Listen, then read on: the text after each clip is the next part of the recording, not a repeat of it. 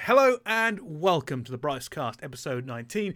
My name is Bryce and I'll be bringing you through all the wonderful history and stories we are about to talk about. But more importantly, my guest for this week, Reese, better known as Rated, newest member of 100 Thieves and professional Call of Duty player.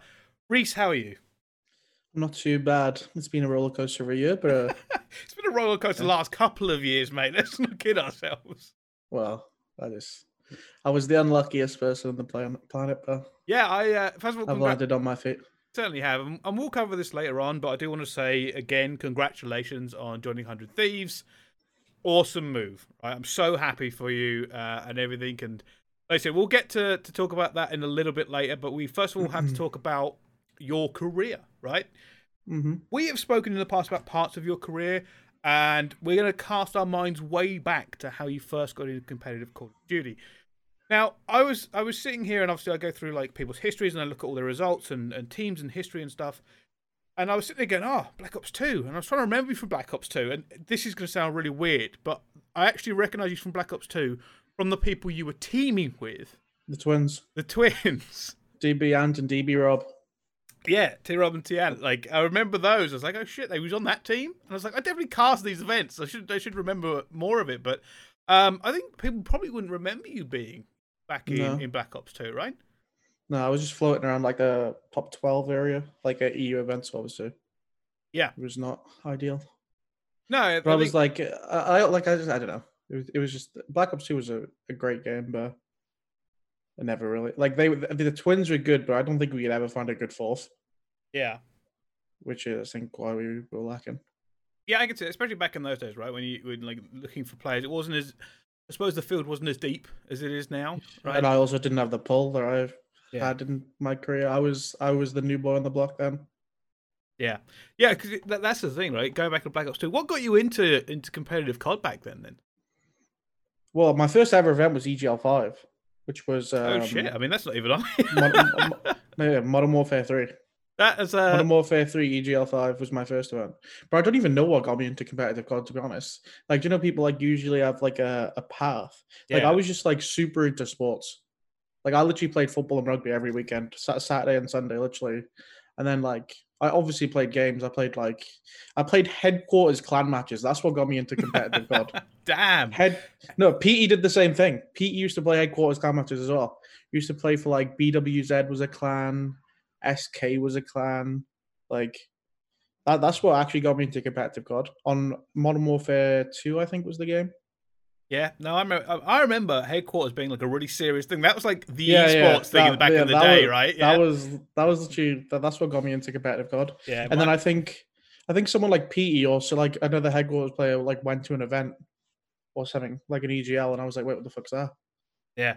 No, I understand that completely. Like, I think my old teammates used to be really into headquarters. I think one of my earliest gameplay uploads is a COD 4 headquarters match. It's like, it's on some other channel somewhere. I'd have to go find it. But no, I understand that completely. EGL 5, man, that was so long ago. That was my second ever event I actually attended. No, yeah, ever event. Yeah. I placed top 64. I placed unconscious. That was not a good event for me. That was at the old Norbreck, right? Yep, Norbreck Castle. Yeah, huge event. I was 16 years of age. Like, yeah, Mum, I'm just going to go to Blackpool for a weekend with a bunch of men. Just don't mind me. I drove from the south of England to Blackpool in a Ford estate with 5 guys just to go to the event. Drink. Yeah, we literally drove in a minibus. I got picked up from Cardiff by the owners of Tech. And they took me on a minibus. Guys. Damn. Yep. Damn, those were the days. You never thought of them as like amazing days back then, but Jesus. Those are the easy days. No politics. No, that is true. Just turn up with a fucking controller and a headset and fucking play the game. I remember that. I remember those days when like it's just so weird to think of now, like, because the condition, you'd never play in those conditions now. Yeah, imagine. Imagine the CDR's like, yeah, we're off to a 1.5-star hotel. You'll be playing in the back. You're in a single bed. There's no plugs in the walls. But yeah, this is your conditions for the weekend. Yeah, man. Like, I didn't even stay in that hotel that time. It was years before I stayed in the Norbreck. I stayed in some B&B down the road, and we got there. It's like, oh, this is like a nice place. And she led us all the way through it into a shed at the back. I'm like, oh shit, she's crammed like 3 beds in this shed. And it's like, that's where you're staying. I'm like, great. All right, well, we're spending most of my time at the event. But no, like, I suppose we'll have to move forward now and talk about it. So, I think the first time I really became aware of you, probably Ghosts, right? Yeah, that's when people ask. That's when I say I went pro, kind of. Yeah. Like that ESWC with TCM. Yes. I wasn't going to get to that bit yet because, like I said, it's like you teamed here with some interesting people. Blackpool again, Gfinity 3, you know, really rated Enduro and Robs. Some people should really recognise some of those names. I mean, really, we spoke about in the pre-show, and obviously Robs and Endura and everything else. But yeah, like I remember you from back then.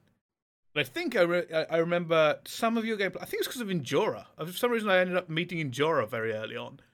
Bradley was really good at that game. Yeah, he was pretty good all the way through his career. He never seemed to make it into like mainstream. He didn't care enough. No, that's true. He just I don't think he ever cared enough to want to make it. Yeah, and that's what I think about it. And I suppose that does lead on right to what is essentially your big break, your big mainstream. I am here, sort of showcase. The luckiest thing ever. So take me through. So for people who don't know the context of this story. TCM obviously back in Ghost, huge org, at least in Europe or the UK.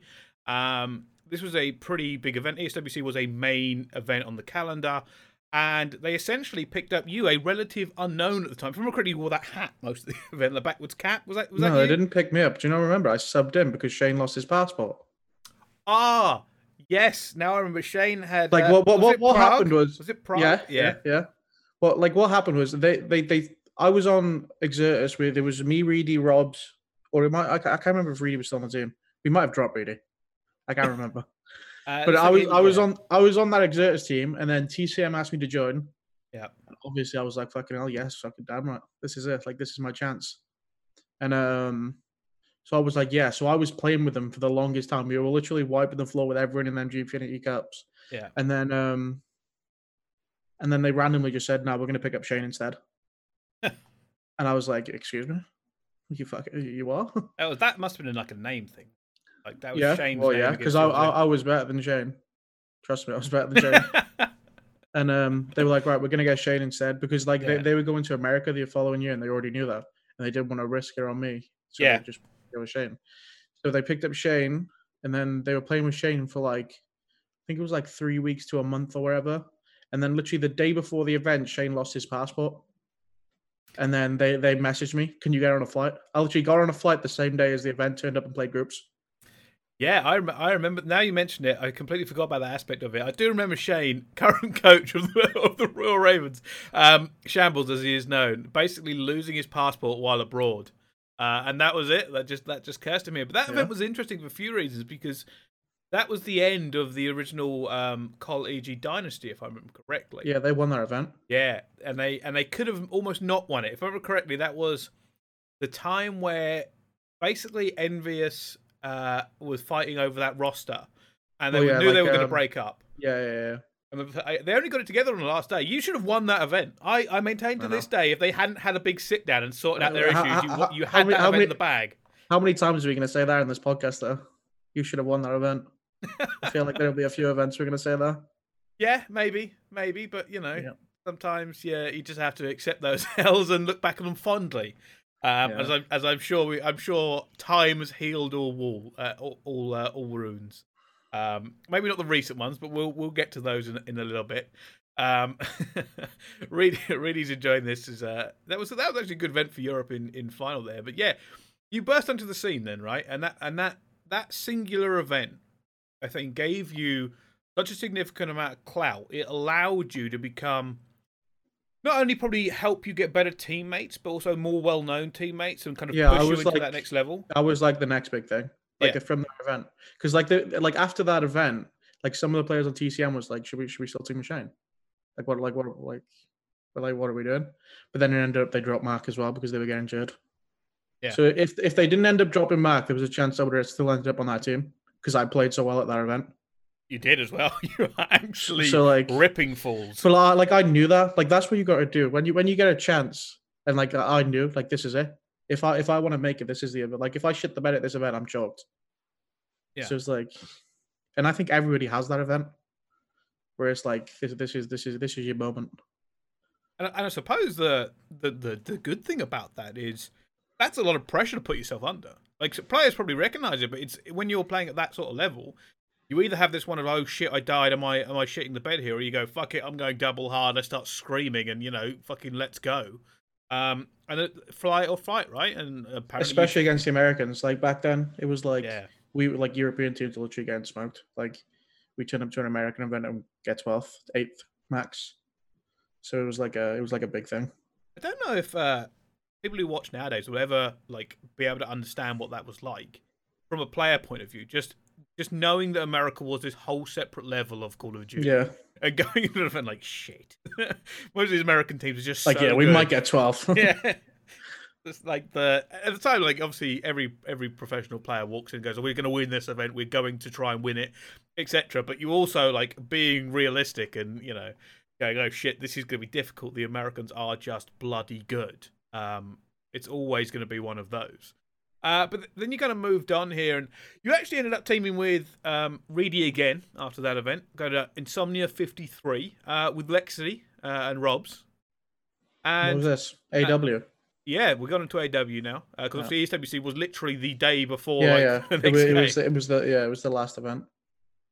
Going into AW, like, 'cause this is when we went to the jetpack era, right? Did you ever feel like pressure, movement-wise or mechanic-wise, switching from very typical boots on the ground to this is insane? We are literally bursting around the map like lunatics. No, I'm super good at picking up games. Like that's why I'm good on like a lot of games. I'm good at FIFA. I'm good at like H1, keyboard and mouse controller. Like I'm just like throughout my entire career, I've always been super smart. Like even in anything I do, like I'm really good at like picking things up and like, and I refuse to let myself be bad at something. And AW was probably one of my best cards, like skill wise. Yeah, I think AW or World War II were skill wise my best cards. So I don't think it was. You got some good results in that. Not always, right? Well, we won like EU events, didn't we? Yeah. We won a few like. Yeah, but that was the year where I was like, right, okay, I'm the best they are in Europe. And obviously, like, because you went to Basic, and Basic obviously isn't the most prestigious of orgs, but they allowed you to get to America from however you got there, and then that didn't go well. UMG Orlando, teaming with Excellence, right? That's a very OG name for a lot of people, and that he retired that year. So I would just say, he retired after that event. I'm pretty sure. Yeah, I was going to say, or like close his to last that event. For that kind of legendary name in European. And then you joined Millennium, as we all know. That's a big scalp to join on with, and jump in with Marky B, Jake, and Carnage. Did you ever have any issues joining like a French organization or anything?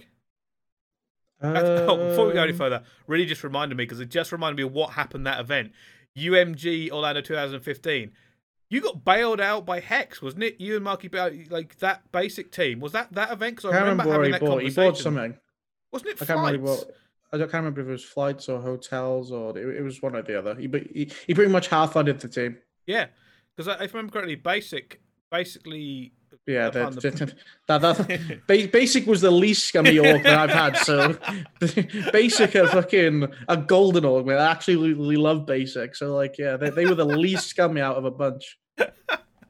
Which sounds really nice, right? Until we can come. Until we get Future down my career, and then we'll get to the true scumbags. At that point, you were like, "Oh, this is shit." And then you realize, like, they're all right. They're all right. Yeah, they just couldn't afford a couple of flights. Like, what a shame. Yeah. No, I remember because I was in the conversation with Mark, Nick, and Hex when he was like, "Don't worry about it. It's cool. You'll get me in the future or whatever." Like Hex, super nice guy, and just jumped in and said, "Look, I'll pay for it." Which is even now, people don't realize that he just back in the day, very little recognition for that. Hex actually grew this community, like not on his own, but like him, Astro, Nade, like that whole That whole crew literally built COD to what it is now, like on their Yeah. own. Yeah, just thinking about it, like if that's 5 years ago as well, that's before all the big money come into esports. Yep. Dipped his hand in his pocket and They just were said, here from "I've the got you." start. Yep. So that's awesome. And then you went back to Exertus briefly for the London Open in 2015, and it's all kind of interesting looking at these because I don't think realistically you kind of look like you went a bit free agent here in 2015. Well, I shit the bed at champs that year, didn't I? Yeah, We played a best of 5, and that's how I ended up off that team. I had the worst best of 5 of my life. Yeah, 2015. That's what I mean. People could disappear. Like, I literally, my first like proper qualification for champs with like a good team, so where I was expected to go. Yeah.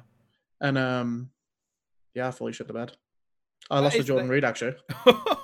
Jordan Reed. Because that's a good team, right? Like in context, back in the day, Carnage, great player, Jake, great player. So was Marky B. Like team should have probably done better than what you did there. Well, it was when the champs qualification was like the weird way. Oh, it's only 4 UK teams and 2 French, fucking 3 German. Like it was terrible. Yeah, it was a horrible format.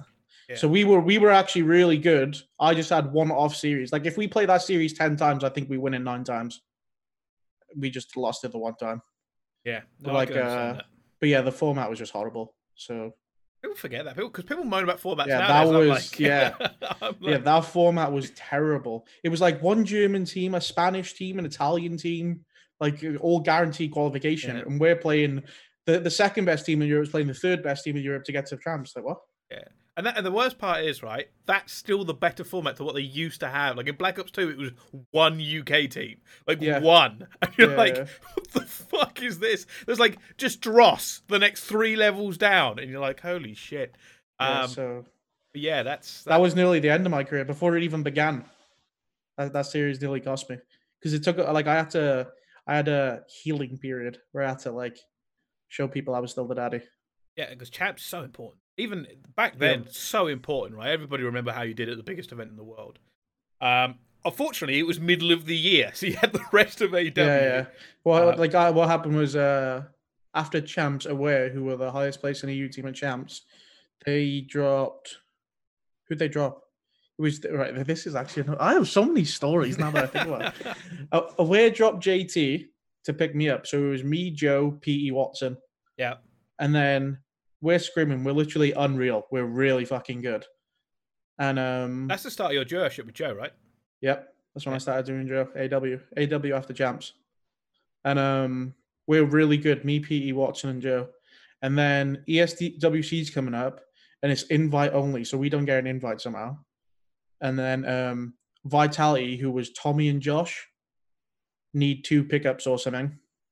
Yeah, I remember that menagerie back then. Yeah. So they took PE and Watson to that event. They didn't even do that well. I think they got like I can't even remember where they placed.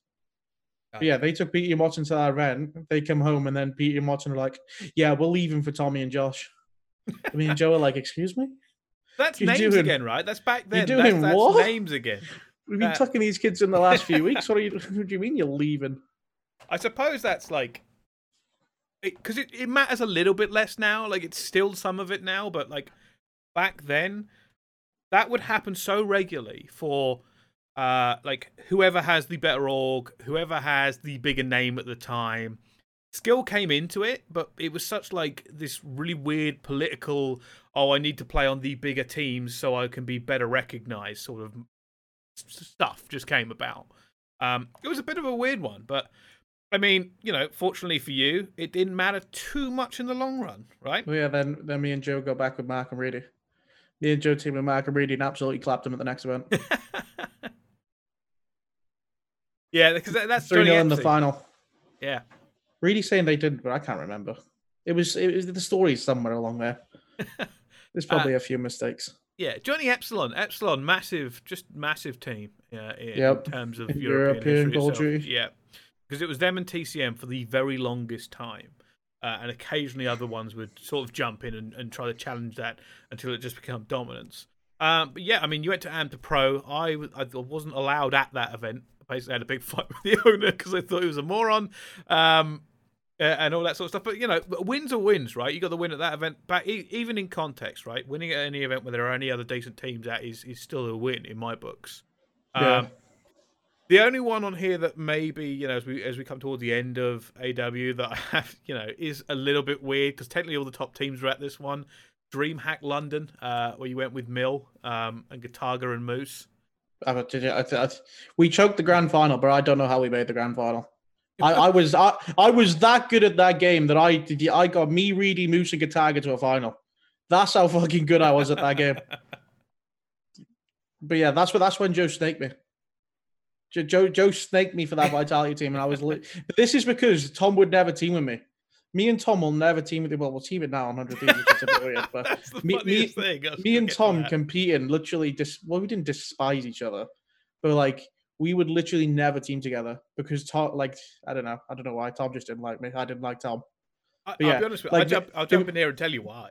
You two had a very, I'm going to say, passionate personalities. And no, we both had a different way of playing the game.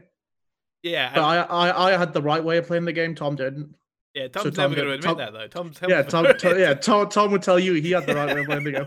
That's exactly why you two could never play together. Yeah, I remember having this conversation back in the day. They were talking about that team. Joe was joining, and Joe was like, "Right, we should get Reese as well," because it was Joe and Madcat joined. I'm pretty sure. I think it was Joe Madcat joined Tom and Swan, if I remember. Yeah, and I was going to be on the team instead of Swan. Or something along those lines. Because they were going to Black Ops. And then Tom was like, "There's literally no chance." and then there was one event they picked up McGee instead of me, who haven't played for about 64 years. Yeah. That's how much Tom didn't like me. Yeah, it's strange how things have changed, right? Well, yeah, well, we just all grown up, haven't we? Yeah, especially me. Yeah, so that's when Joe left me, and I had my heart broken for the first time in my life. So yeah, we'll move on. We went from that DreamHack event, which was only 6 teams, right? It was supposed to be a very big event, and basically nobody turned up. Wait, what happened? Was that it? Nobody turned up? Well, I know what happened.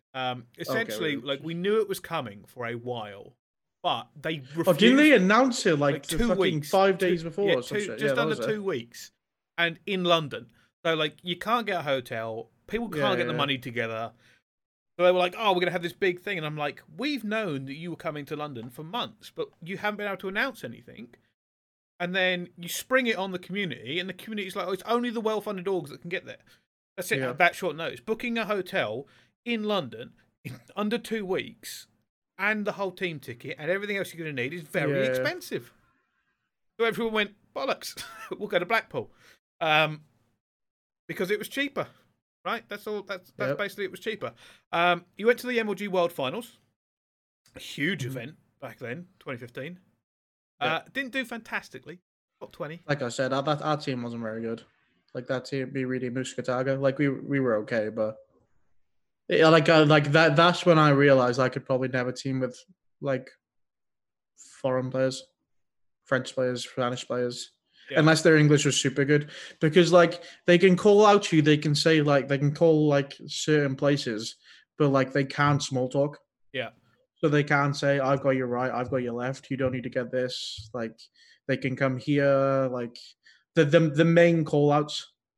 Yeah. So like that, and that's what cost us. We I can't remember who we were playing or who we ended up losing to, but we lost literally a third map where we should have won because of one call out. And that's when I knew, this is because I just like you get obviously a lot of money for teaming with people like Gataga, and I was like, it's just not worth it. I think speaking of Gataga back then, I always remember him as being a very talented player, and he's ended up putting that into streaming himself, right? He's literally huge. Yeah, once he realised that pub stomping was going to propel him to massive numbers, that's when he ended up leaving his pro scene. But the thing is, Gataga was very, very good, but he started to play, like I remember correctly.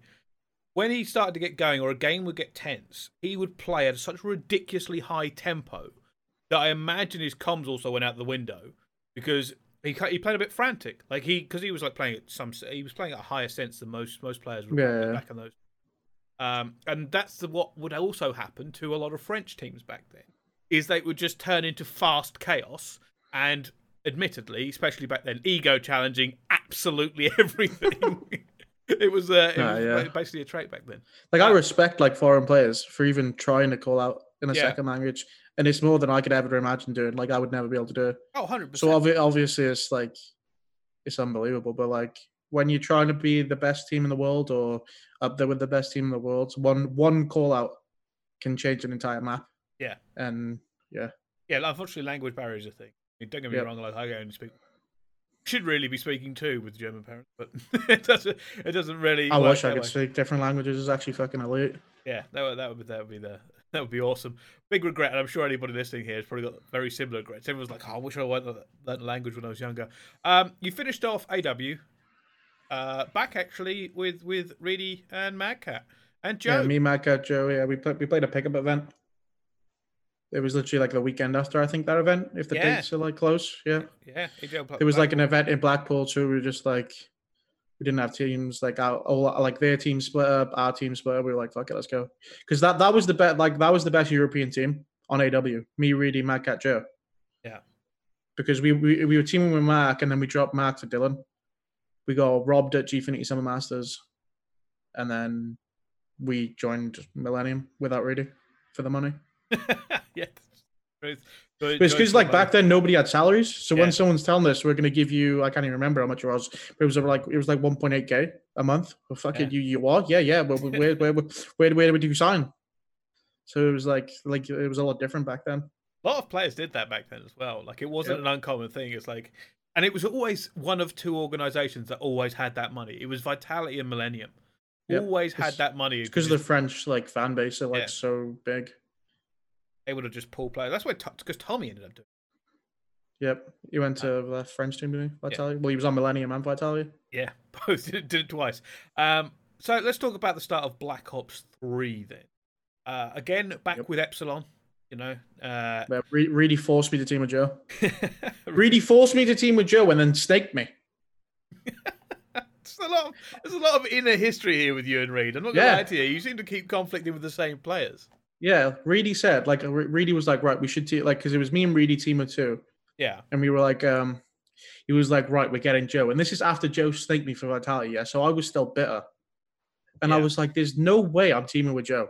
So if you team with Joe, I'm leaving. And he was like, right, okay, I've just told Joe we're teaming with him. Oh, and I'm like, what do you mean you've just told Joe we're teaming with him? So yeah, we ended up teaming with Joe. Yeah. And then we fell got in love with him. No. me and Joe were just the perfect teammates because we could actually disagree on stuff and be perfectly fine 5 minutes later. And I think that's the perfect way to be. That's crazy though, right? Like the fact that you like adamantly did not want to team with him, and if it wasn't for Jordan Reed, that duo-ship may have never come about. Like think about that whole of Red Reserve, that wonderful thing, World War II, all that history where you've ended up teaming with Joe and your career could have taken a very different path off of that one, you know, basically really just ignoring you and saying we're teaming. Yeah, Jordan put that team together, and then literally a week after scrims, he was like, oh yeah, lads, I think I'm joining Splice. I was like, you think you're doing what? So yeah, he left for Splice, and then it was me, Joe, Moose, and What a fucking lethal team. We were actually pretty good. Me and Joe me and Joe could literally team with anyone and make it work. Yeah. Like still to this day, I think if you put me and Joe on that Paris team next year, we'd make it work. Oh really? Yeah, 100%. What do you mean? Oh really, Bryce? I'm just asking, man. Like 100%. I'm better than half the league. No, because like what me and Joe always had was we always played the game like the perfect way, and we were always going to be good at S&D. Every single title me and Joe teamed, we were really good at S&D. So we always played the game right. We just needed to get two good people. Yeah. Because we would tell them how to play the game. You just shoot your gun and play the game how we tell you. Yeah. And then we'd win majority of S&Ds. That was mine and Joe's winning recipe all these years. Always be good at S&D and just get two good people who are gonna like just let us tell them how to play the game. Well, I mean, it did seem to work out for you. I can't deny that at any point. So you had a decent time with Epsilon. Like I got second at EGL Open London. That was a pretty big event. And then we had whole. According to mine. That team? Me. No, apparently this team is Joe, Rated, Moose, and Reedy. Yeah, this was probably before he snaked. Yeah, I mean. Oh wait, yeah, we beat Millennium that series. I remember dropping a 46 bomb. I dropped a 46 bomb on Stronghold Hardpoint with the HVK, and I was literally screaming at the top of my lungs. You were. That was a very fired up game. That is also the infamous game where I believe Callum Swan didn't leave the desk for like hours, because you guys were. If I remember correctly, like that was like a big thing. Really saying it was after, because I've got on my sheet of notes here. It says that he basically snaked you. Watson was played in the qualifier in Stage 1. Oh wait, did Reedy come back? Reedy came back. Oh, Reedy come crawling back. They always come crawling back. I was going to bring this up. Oh yeah. You did some work. You did do some work with Reedy. Yeah, and then you, by the look of it, left Reedy. He was like, Jesus Christ, please let me play again. These people do not know how to play the game. Please, I'll do anything. He was literally begging me. But yeah, actually, that makes more sense. Jordan came crawling back because Jordan qualified. And he was like, Jesus Christ, we're not very good. Please take me back. It was who was Reedy's team? Him, Dom, Bance. Who was the fourth? I'll have to have a quick look into Jordan. Who was the fourth? Into his. He's actually in the chat, so you might be able to Bance, fill that in. There's not Josh, really delay. Dom. Who was the fourth? So, Bance, Josh, Dom, Reedy. Yeah, Jordan's the fourth. Yeah, Jordan's the fourth. After you noticed that, I was like, wait a minute. Jordan's the fourth. Yeah, that was their team. That's mad. That's just the names. Like, but even now, right? Those names are crazy. Just in terms of like the biggest names from Europe. Reedy snaked us for Bance and Josh. Yeah. Reedy come back to us from Bance and Josh, and then me and Joe snaked him for Bance and Josh. Yeah, that's pretty much exactly what ended up happening with this team. And then you guys were doing all right. That's the thing. Like, it wasn't a bad team. That Epsilon team really wasn't bad. When me and Joe said this at the time to them, we said like we're good, but we're not going to win. Like we're good, but we're not good enough. Yeah. And Bance was an absolute fucking freak on that game. Like, people always ask me who's the most talented player you've played with, and I always say Bance on Black Ops 3. Like, he was not surprising. He was different gravy at that game. I don't even know what it was. He was in a world of his own. Yeah, and let's face it, right? That team, when you formed it onto Splice, did very, very well. ESWC came second, 2016. Obviously, second, not a first, but second still very, very good. But, challenge divisions for the ESL, because we used to have that weird online league stuff, and there was all these like breakdowns of it. Did well with Splice there again. Then you went to Anaheim top 12. Which we go that was just like we could have actually done really well at our event. We literally played till 3 a.m. the day before, finished the game at 3 a.m. I think we got back to the apartment at 4 a.m. and we started against FaZe at 7:30 a.m. the next morning. So you can imagine how fucking ill we were. That was always a problem for European teams. We literally had an hour's sleep. Yeah. And then had to play FaZe, who were a top 3 team in the NA. They were probably the first best. Wait, what game was this? No, Black Ops 3. They weren't that good. They were like top 3 NA team, and we had to play them on an hour's sleep. And then we went 2-0 up. We're like, oh, this is easy. What the fuck? And then we got reverse swept. Yeah, European Call of Duty, right in that nutshell, right there. So we had an hour's sleep, and then I got reverse swept by FaZe, and I went straight back to bed. Yeah, I was literally horrified. I think that's one thing people don't talk about the past is how brutal it was. Because people, like, here's the thing, right? I saw this recently. There's people complain about schedule now going, oh, we only play 2 games a day. Absolutely going, 2 games is still quite, like, a high level is a good amount of Call of Duty. Like, that could be 3 hours if you go the distance. Yeah. Like, back in the day, like, when people are playing 8 to whatever amount of games in these open brackets, that's criminal. Like, people can't even go to the toilet. Played till 3 a.m. Yeah. On a Saturday night. And then had to be at our next station for our next game at 7:30. Yeah, that's... like it was literally. We didn't get back to our apartment until 4:30. And you'd be jet lagged. By the time you die down and sleep, it was like literally we had an hour's sleep, and then we had to get up and shower and go. I think that's something like people can't appreciate unless they've done it.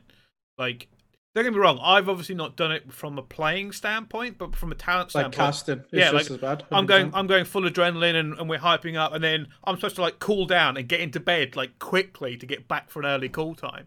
Same thing with players. You see the same player you were casting over last night, walking bleary-eyed to the venue with you, and you're like, well, not even walking bleary-eyed, like literally walking like in zigzags. Like, where am I going? Brutal. What station are we on?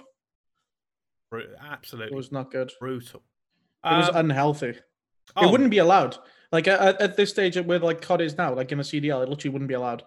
yeah, 100%. They just wouldn't allow you to play. Like, Yeah. especially if something happened to a player, right? Like, Yeah, that's what I mean. It could have easily happened. man, I remember it wasn't. The thing is, though, that was so normalized. And funny enough, this is only like 4 years ago. Yep. Like even a couple of years ago, I remember turning to an event and saying, "Hey, even if I fell asleep on the desk, I would not get enough sleep because of the scheduling you've done here. I would have to fall asleep as I ended the broadcast, wake up and just restart again, and wouldn't be able to do it. So that's not acceptable. Like I can't not, and it's not including getting food, getting back to the hotel, unwinding to try and actually calm down from the day. Like it's just so mad. But that was normal, right? That was Yep. That was just what you had to do. That's what you have to do to make it. You have to be willing to literally sacrifice your life near enough. Yeah, because it's just crazy unhealthy. Players would just be ruined the next day. And also, the worst part of it, right, is even if you sacrifice that, you're not going to be playing at your. I remember, like, you wouldn't be playing at your best things. You'd be like, right, I've killed my way through the open round, I've killed my way through the scheduling, and you'd be sitting on getting on the main stage. Now I have to play optic. yeah, there's main stage. You just look across the stage. There's a professional team just wired out of their mind, ready to destroy you. Yeah, they're ready for their second series of the weekend. We're on series 15. Yeah. They are ready, and you're like, shit. Like I don't get to play these on a good day. But you ended up that year pretty well, I would say. Well, how close was you'll have her in front of you? Yeah. How close was the date from season 2 playoffs to champs? Right, let's have a look. It was pretty close. Stage 2 season playoffs was the 23rd of June. So it was like 3 weeks.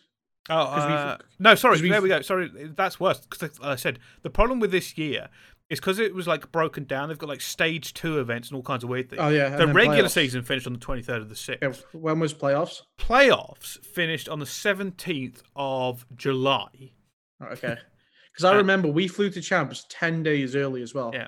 So that I think we got there about the 10th to 12th of August. I think. Yeah. So stage 2 playoffs. Let me set the scene. We're 5-2 up. Last map in a best of 7 against Infused. Literally. And like this was always a thing in Europe. We couldn't beat Infused. Infused couldn't beat Millennium. And we could never get our hands on Millennium. Yeah.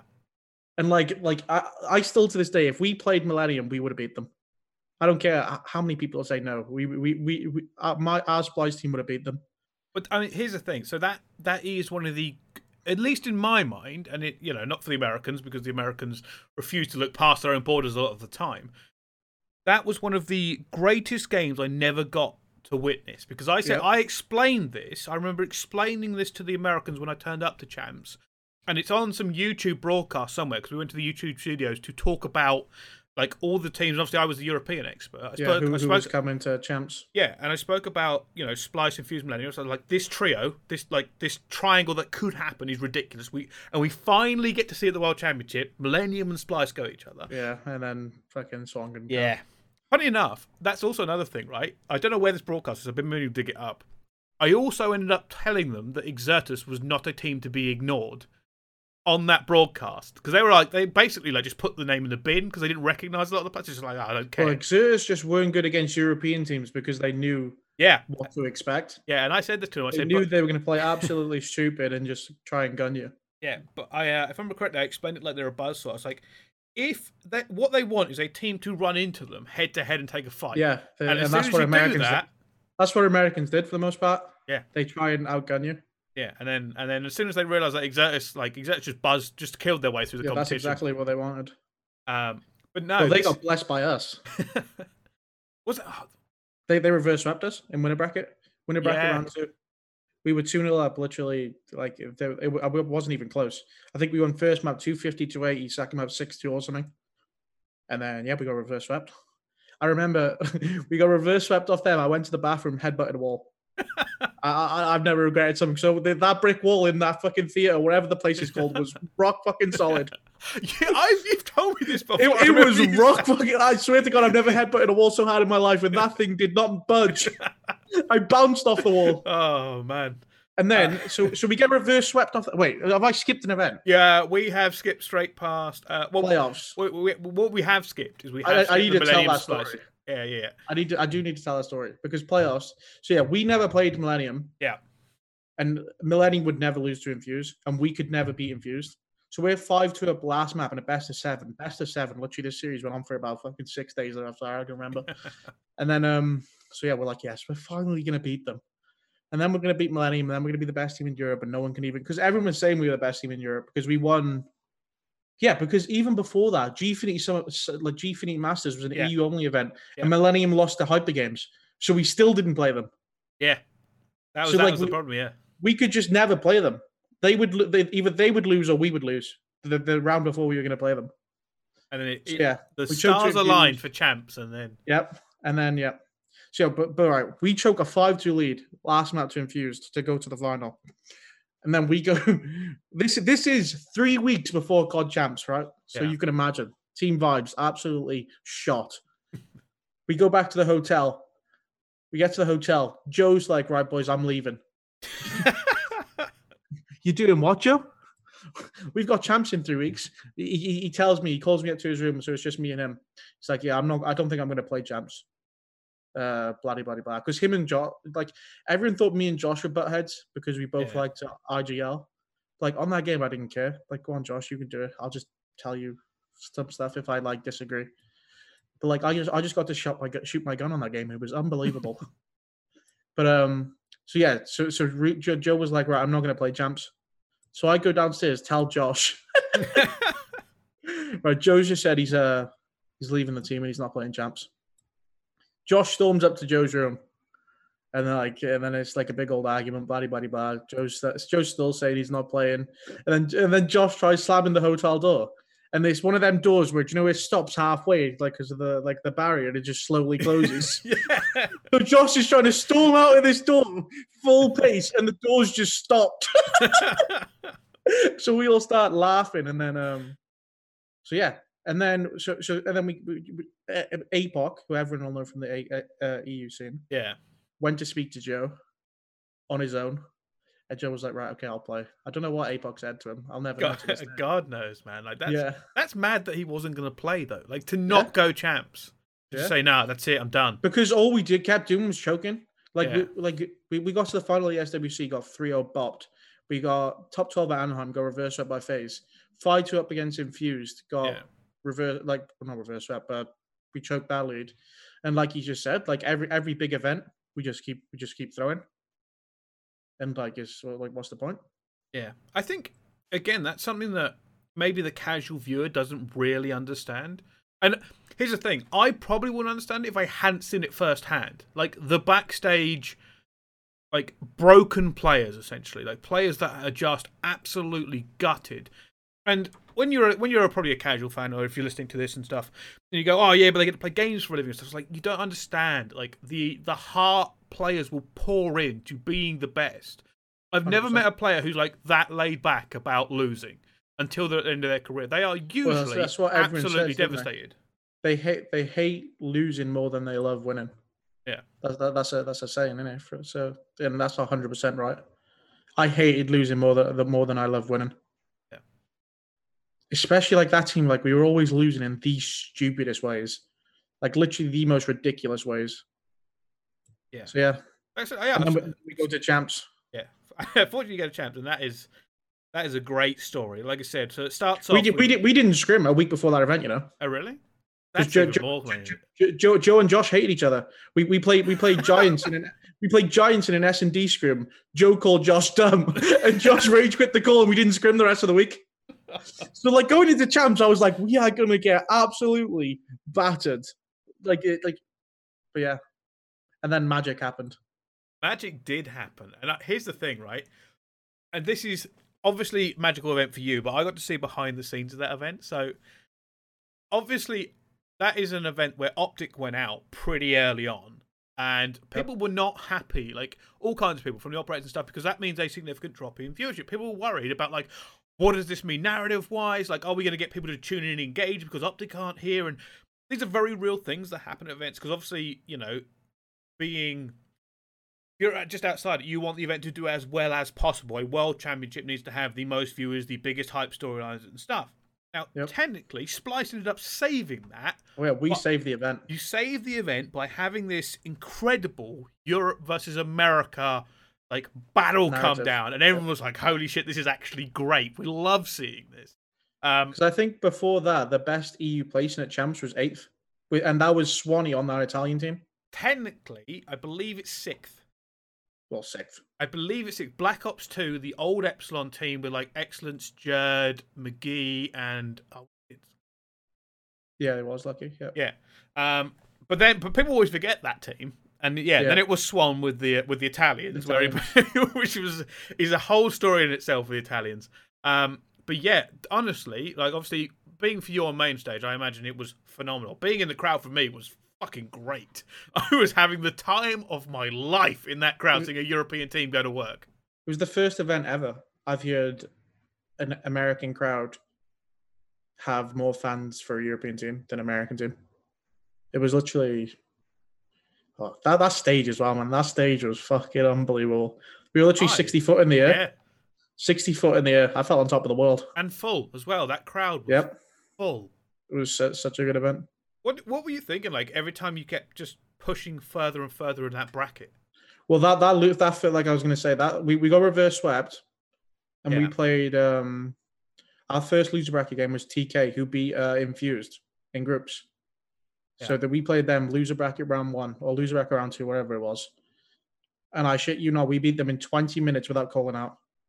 we did not call out in that series because we were still literally so mad that we just because we thought we just threw our event because you need you usually at events like that need to stay in winners for as long as you can, especially European teams like at that stage before their event.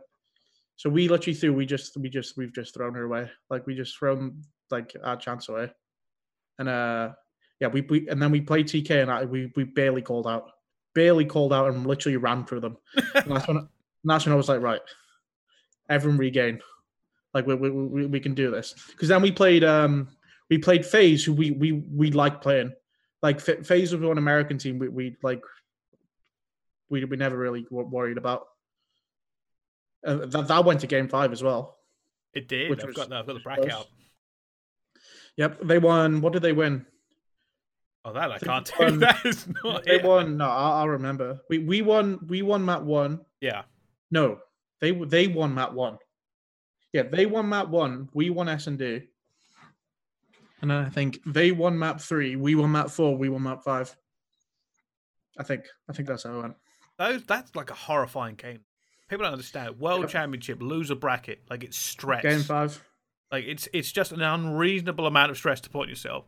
Then you ended up taking on Rise, then Fabi. We won map 1 against Rise 250-249, and I think that because Rise was super good. Yeah, like they were a really good team, and I remember like Percento always beat European teams, and he was literally DMing me at the time, like before that event. I hope we play your team.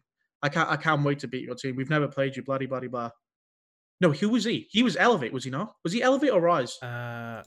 I will be able to tell you, but it'll take me a second. He might have been Elevate, actually. I'm pretty sure he was Elevate. Him, Aqua, Nagathen, Fellow. I'm right. He's on Elevate. All right, I'll tell you word for that. That'll save me looking it up. That's another thing. Like trying to remember how many teams people have gone through. But in the old days. 1 against Rise, we won 250-249. And I remember they were like a really good hardpoint team. And I think after that map, that's when we knew, right, we're actually fucking doing this. Like we were on top of the world. Like on that Saturday evening, because you were meant to play all the way up to losers finals, and after that map 1, and then we beat Rise in that series. I was like, there's literally no way we lose. Literally no way we lose. I don't care who you put in front of us right now. We'll beat them.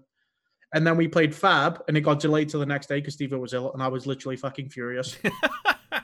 I was livid. Supposed to cast that game because we were literally playing flawless COD. Like we were playing really well. Just beat TK in 20 minutes. Didn't call out. May as well have not had headsets on. Beat FaZe in a game 5 nail biter. I think Joe got 2 1v3s game 5 as well. I knew I kissed him on the lips. And then we beat Rise 3-1, but it was like a pretty comfortable series. Like I think we won the CTF like fucking 7-2 or something. We were never like worried. Yeah. And then we were meant to play Fab. who reverse swept us in winners, and I was like, yeah, we're not losing this. There's no shot.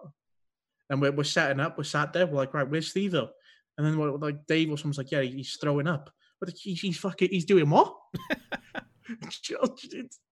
And then and then we're like, right, you have to be back here. You have to be back here at 6:30 a.m. to play your game. Yeah, because that game wasn't meant to be scheduled. Because like I said, you were meant to play up to loser bracket final on Saturday. Yeah, so they said the only way we can do it is if you're here at 6:30. So we were like, okay, well we can't do that. But they made us, and then the irony was, we woke up, we beat them. I think the map we 80-point clubbed them on in the first series. Yeah. They won map 1 and went 1-0 up, and we were like, oh my god. Oh my god. And then we won 3-1. It was pretty comfortable. But then they had the cheek to say that if we played on the Saturday, or if Steve wasn't ill, we would have beat you. I was like, if you played us yesterday, mate, you would have been tucked in bed by 9 o'clock. What do you mean? But yeah, and then who do we play after that? And then it was Elevate, and that was the easiest series of the event. 3-0. It was the easiest series of the event. Literally the quickest series ever. 3-0. Oh yeah, that's because I remember seeing that because Envy just took them down like in a 3-2. 3-2. Yeah, they won game 5, and I was like, Jesus Christ, these are unreal. And because I think Elevate should have won. I think they should have won the winner bracket final. They choked that. I'm trying to remember. I'm pretty sure they like, or it was like really, really close. But like, and yeah, so I was like, fucking hell, this is going to be a close game. People were cheering for a Splice then. People were like, shit, we want Splice in the final. Let's make sure we see Splice in the final. Because Elevate are going to win. Yeah. And then obviously, And then we bopped them, and they were like, holy shit, can we get a redo? And when we beat them, I thought, oh my god, they've just been to a game 5, round 11, or whatever it was. It was super close. Yeah. I was like, we're gonna beat these. We're actually gonna win champs. I'm never gonna sleep again. And then that first map, I'll never forget that first map of the grand final. It's my greatest map in Call of Duty history. Not from like me, like I dropped 44 kills, so it was a good map individually, but just like I could literally go through the callouts I made on that map. That's how much I remember that map. And I remember we were down 120-12. And I thought, oh my god, this is a whole different fucking beast. John is literally John's using God mode. He was literally tearing us apart. And I was like, and then I remember it was 120-12, and we got 1-4 down. And I was like, right, everyone just take a deep breath and just start killing, and we'll bring this game back. And then we brought it back, and I think we were down 120-12, and we won the game 250-170. So after I made that call out, they got a total of 50 points. And then I thought, right, we're actually winning champs. We're actually going to win champs, and then we didn't win a map. then John just continued to be God mode, right? Like that. No, we just threw that S&D. Like going into that grand final, we lost 1 S&D in the whole tournament. I think we were 9-1, and the only S&D we lost was a 6-0 to Louis CM in groups where we couldn't call out because we're in the same room as them. So it was kind of like a void S&D. Oh, that reminds me of back then as well, man. Like I when we had to go back to the hotel. I had forgotten about there was that period, and it happened more than once. European S&D to American S&D. Like, do you remember those? Yeah. And it was just, I think, because Europe got obsessed with playing S&D for a while, and they just that's all we did. Yeah, like to learn the game, like Americans scrimmed against each other. All we did was play S&D. Yeah, them S&D tournaments, literally for the first nearly 2 months of the game. It's always the same. And I remember Americans saying, like, why do the European teams always do better S&D? I went, because that's all they do. It's just constant. Yeah, just constant S&Ds. Like I said, like that was always mine and Joe's recipe. Yeah, like always be good at S&D and have a freak on our team, and Ben was the freak. Like me and Ben were the 2 freaks who were just going to go and win us our respawns. Like I think mine and Ben's respawn KD was like a 1.2 each. Josh and Joe were both on 0.9s or below. But then S&D, it was just like we were literally flawless. It was literally perfect. That was one of the best S&D teams I've been on, I think. Yeah. Because I don't know, it was just so easy. Now I have to ask you this, like, because here's the thing, right? Like, obviously, in context, second at the World Championship is a huge achievement. Probably doesn't feel like that at the time to you in any way. Yeah, I was heartbroken. But yeah, I was going to ask, like, what were the feelings like running through your head, and like the feeling of everything there, because World Championships hit different. They always have done. And that, like you said, you remember so much from that event because it's a World Championship. What was kind of like going through your minds and the emotions after it and everything? I was heartbroken. After we lost that series, I was literally devastated because, like, although we already done so much, like I was just thinking about how much more we could have done if we won that event. Like how much more of a story. Yeah. How much more like we already made history. But if we would have won, like that was literally unbelievable. It would have never been done again. It was literally unimaginable that an EU team won champs, especially that champs. It was like a bigger prize pool and everything. Yeah. So like I was heartbroken like immediately for the rest of that day. And then I think when I woke up the next day, I was like, fucking hell, we've just won 70K and got second at champs. Like it was that's sweet in the pot, I suppose. I still got 70K. It was more of yeah, you actually just did that. Especially from losers round 2. Because like we could have got that reverse sweep, lost the TK, and then that could have been a weekend done. We had a super hard bracket as well. TK, FaZe, Rise, Fab, who were obviously good at that event, Elevate, Envy. Yeah. Like it was a super hard run. If you'd managed to do that, yeah, it definitely would have gone down, and nobody would have forgotten. I mean, people don't forget the fact that Splice did that anyway. Like I said, it was this huge story at the time. Europe, the Splice team coming second at the World Championship. Everybody it's still a talking point. Yep. If you'd somehow managed to smack down Envy as well, it would have just been... The thing was, like, as much as we say we could have won that event still, like, when we talk about that series, I'm pretty sure, if I remember correctly, we didn't have the best of maps in the second series. Because back then it wasn't map vetoes. It was, right, here's your map pool. Yeah, I remember that. They decided the maps for you. And I'm pretty sure we didn't have too good of maps against Envy in that second series. So, like, even if we won the third series, we would have had to win another one.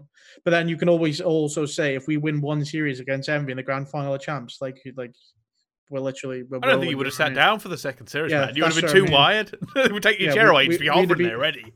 We'd have been rolling, so, like... No one will ever know. But they deserved it. They were really fucking good at the end of that game. Which kind of brings me on to my next thing, right? Because that team didn't stick. That team... Splice? Yeah. That team did not stick. Me and Joe made the terrible decision. You joined up... Because it ended up being mine and Joe's team. Yeah. Like, me and Joe joined halfway through when it was Josh and Ben's team. And then, obviously, we turned that team into bloody gold. Well, all of us did. It wasn't just me and Joe. Like, we just worked well. Like, but like we literally told Ben, right, Ben, you are unbelievable. You do nothing on the map, just shoot your gun. Yeah. Just like you're that good. And then like me and Josh Josh and Joe sort of sorted out how we wanted to play the game. Yeah. But then we made the worst mistake ever. so we're like the Splice ownership are like we kind of knew that event was not a one-off, but it was really good, but I don't think we will ever do that again. Yeah. So if we really want to be unbelievable, we need to make a change. So like it was pretty much either Josh or Joe who was going to go, because me and Ben were literally unbelievable. I could do what Josh could do, like in-game leading. So it was like, I think it was like, right, Josh or Joe, who's going? And then obviously, I'm not getting rid of Joe. So yeah. I like that team, right, with Urban and Trey. Well, no, that was not how it ended up, was it? No. Bryce, you're missing the story. So me and Joe go to Ben. Right, Ben, who do you want to get? It was Mad Cat or Jerd. Right, who do you want to get? He was like, I don't particularly care. I don't care. But if we picked Mad Cat in the end, so it was meant to be me, Bance, Mad Cat, Joe. On what was the next game? What was after Black Ops 3? Infinite Warfare. Infinite Warfare, yeah, okay. So yeah, it was meant to be me, Mad Cat, Joe, and Bance. Yeah. Starting IW. If we would have picked Jerd, we would have been safe. Never tried to snake us, ever. Jerd's a lovely guy. Jerd would have never did this. But no, we're absolute idiots. We picked Mad Cat, who snaked us for Josh, and then me and Joe got dropped. So it ended up being Mad Cat, Josh, Jerd, and Ben. So me and Joe got dropped when it was just meant to be Josh from Mad Cat, bish, bash, bosh, easy peasy. But if we picked Jerd, it would have been me, Jerd, Joe, and Ben. Unbelievable team. That would have been an interesting. You are right. I had forgotten that part of the story. I had forgotten that happened. Yep. So yeah, it wasn't in my notes. Dropped. But yeah, I remember when now. It was meant to be Josh. But like if we picked Jerd would have never gone behind our backs to Ben and be like, no, we should really get Josh in, because like they went really tight like that. Whereas Dylan and Josh were super tight, and then so that's how that happened. Yes, I couldn't remember what I was missing, but yeah. Yep. So then me and Joe got dropped. Obviously, we're sticking together. We're inseparable. Joined Orbit. We get Trey from Infused, who was their best player by a mile. Well, Dave always played really well against us, but Trey was their most talented player, everyone thought. So yeah, we got Dave and Trey, because we knew like Dave's a freak, like movement wise. He was always known for movement. Yeah, they'll never spawn another Dave on the map ever again. And we knew like what the new game was looking like, how it was going to be. So we were like, we'll just get, because like I told you at the start, like mine and Joe's recipe was get two people who are really talented, and then all they have to do is play the game how like we want them to play the game, because we'll always work out how to play the game right. Yeah. And then we'll always be good at S&D, because me and Joe are really good at S&D. So we just picked up two twisted idiots. And then we played Splice. First event of the year. Played Splice, the team that snaked us, and absolutely bopped them. So this is what I was going to ask you, right? What, from your mind, what is the first event? Because this is the problem with some of the starts of games. They have all these like little events. The first event was Gfinity EU Masters. There we go. That's the one I thought it was, right? Because it's down as a different name. I don't know what it's called. It was Gfinity something. Yeah, they've got it as the Infinite Warfare Launch Cup. Excuse me? That's not what it was. This was a LAN event. It was an EU only LAN event, which counted for seeding into the next MLG. That's what it was. Okay, well, I hate to tell you this, but that is not on here. That is disgusting. That is not in your official history. Yeah, we beat Splice in the final. We lost in groups to 3G. Remember, we lost to Quicker Than You, Delio, Colgate, and someone else. Oh, I do remember the 3G era. Yep, they beat us in groups, and we were like, "What the fuck is going on?" And then we played Splice, winner bracket round 1, because we lost in groups. Beat them 3-0, and then I remember you on the main stage now. I can actually see you winning that in event. the little booths. Yep. Yes, I had a blue hat on and a blue jacket and ugly jeans. Yep, that was me. I remember the main stage of that event. I remember the end ceremony with you guys on stage and getting the Yeah, I don't know why that's not in here. They beat us in the first series, because we had like a 2-hour wait and then we had to start. So like we were rusty in the first series, and then we beat them 3-0 in the second series. Yeah. Also, if I remember correctly, CWL like kicked off then to a whole new level again with Infinite Warfare, and you started going to American events. Yeah, it was the first one not good. No, we lost to. I think we lost to Infused. We lost Vegas. To Marky Moose. No, not Vegas. The first event I got down for Infinite Warfare is Vegas. Top 36. Oh, wait. Oh, my God. I was going to say, I think you've skipped one. No. We got robbed. We got absolutely robbed. No, that event doesn't count. We're in open bracket against E6. Literally, this is the game to get into groups. Yeah. We're in open bracket against E6. We're last map in a best of 3, because open bracket was best of 3 back in the day. Oh, wait, that's not this game, right? That's not the fire alarm game, is it? No. Oh, okay. No, so we got a couple more years till we get to the fire alarm. Don't worry. But yeah, so we're playing E6 last map in open bracket. Yeah. And, we're 2-0 up last map in S&D. I have full streaks. This guy, who's a representative on E6, is literally sat about 30 centimeters to my left, and he's screaming call-outs. Yeah. They've got streaks. They've got streaks. The next round, he's calling, they're begging spawn, don't move. That's all they do is beg spawn. I'm looking at him like, are you fucking stupid? There was an altercation, or at least this guy's off, right? Jordan Reed nearly beat him up for me. Yeah. This guy's literally screaming call-outs of what we're doing last map. I'm like, are you fucking serious? And the refs have just stood there. I'm like, can you move him? They're like, no, what? Just play the game. I'm like, what do you mean play the fucking game? He's telling me where I am. So we end up losing that map 6-4, absolute outrage, and then we lose the bracket game. But that it literally doesn't count. That event is literally void. By the way, E6 went on to win the group 3-0, didn't drop a map. I remember that incident now. Like, it got heated. It definitely got heated. Jordan Reed nearly beat him up. Jordan Reed wasn't even on my team, and he nearly beat him up. But yeah, like, he was literally calling out where we were. And then we ended up losing that map. That's mad, though. And then we went to loser bracket and lost the next game. Yeah, I imagine you were tilted to hell. Yeah, I was steaming. So yeah, that's what happened at that event. So that event is actually void. I do remember the fallout from that as well. And I suppose this is a good time to segue, because there is some shit to cover in terms of, like, and it'll go into, we're talking about Scum Yorgs at some point. But I have to ask you this. This is one of the things I have written down. I have to ask you, because you are a lot better at this now, and you've been a lot better at this for at least a few years. But this was back in the golden rated era of, like, Twitter fucking fuck you days. Like, that's why people love me, though. Don't get me wrong, I was like the classic saying, like, Marmite, you either loved me or you hated me, and there was no in between. But yeah, I was such a fucking idiot.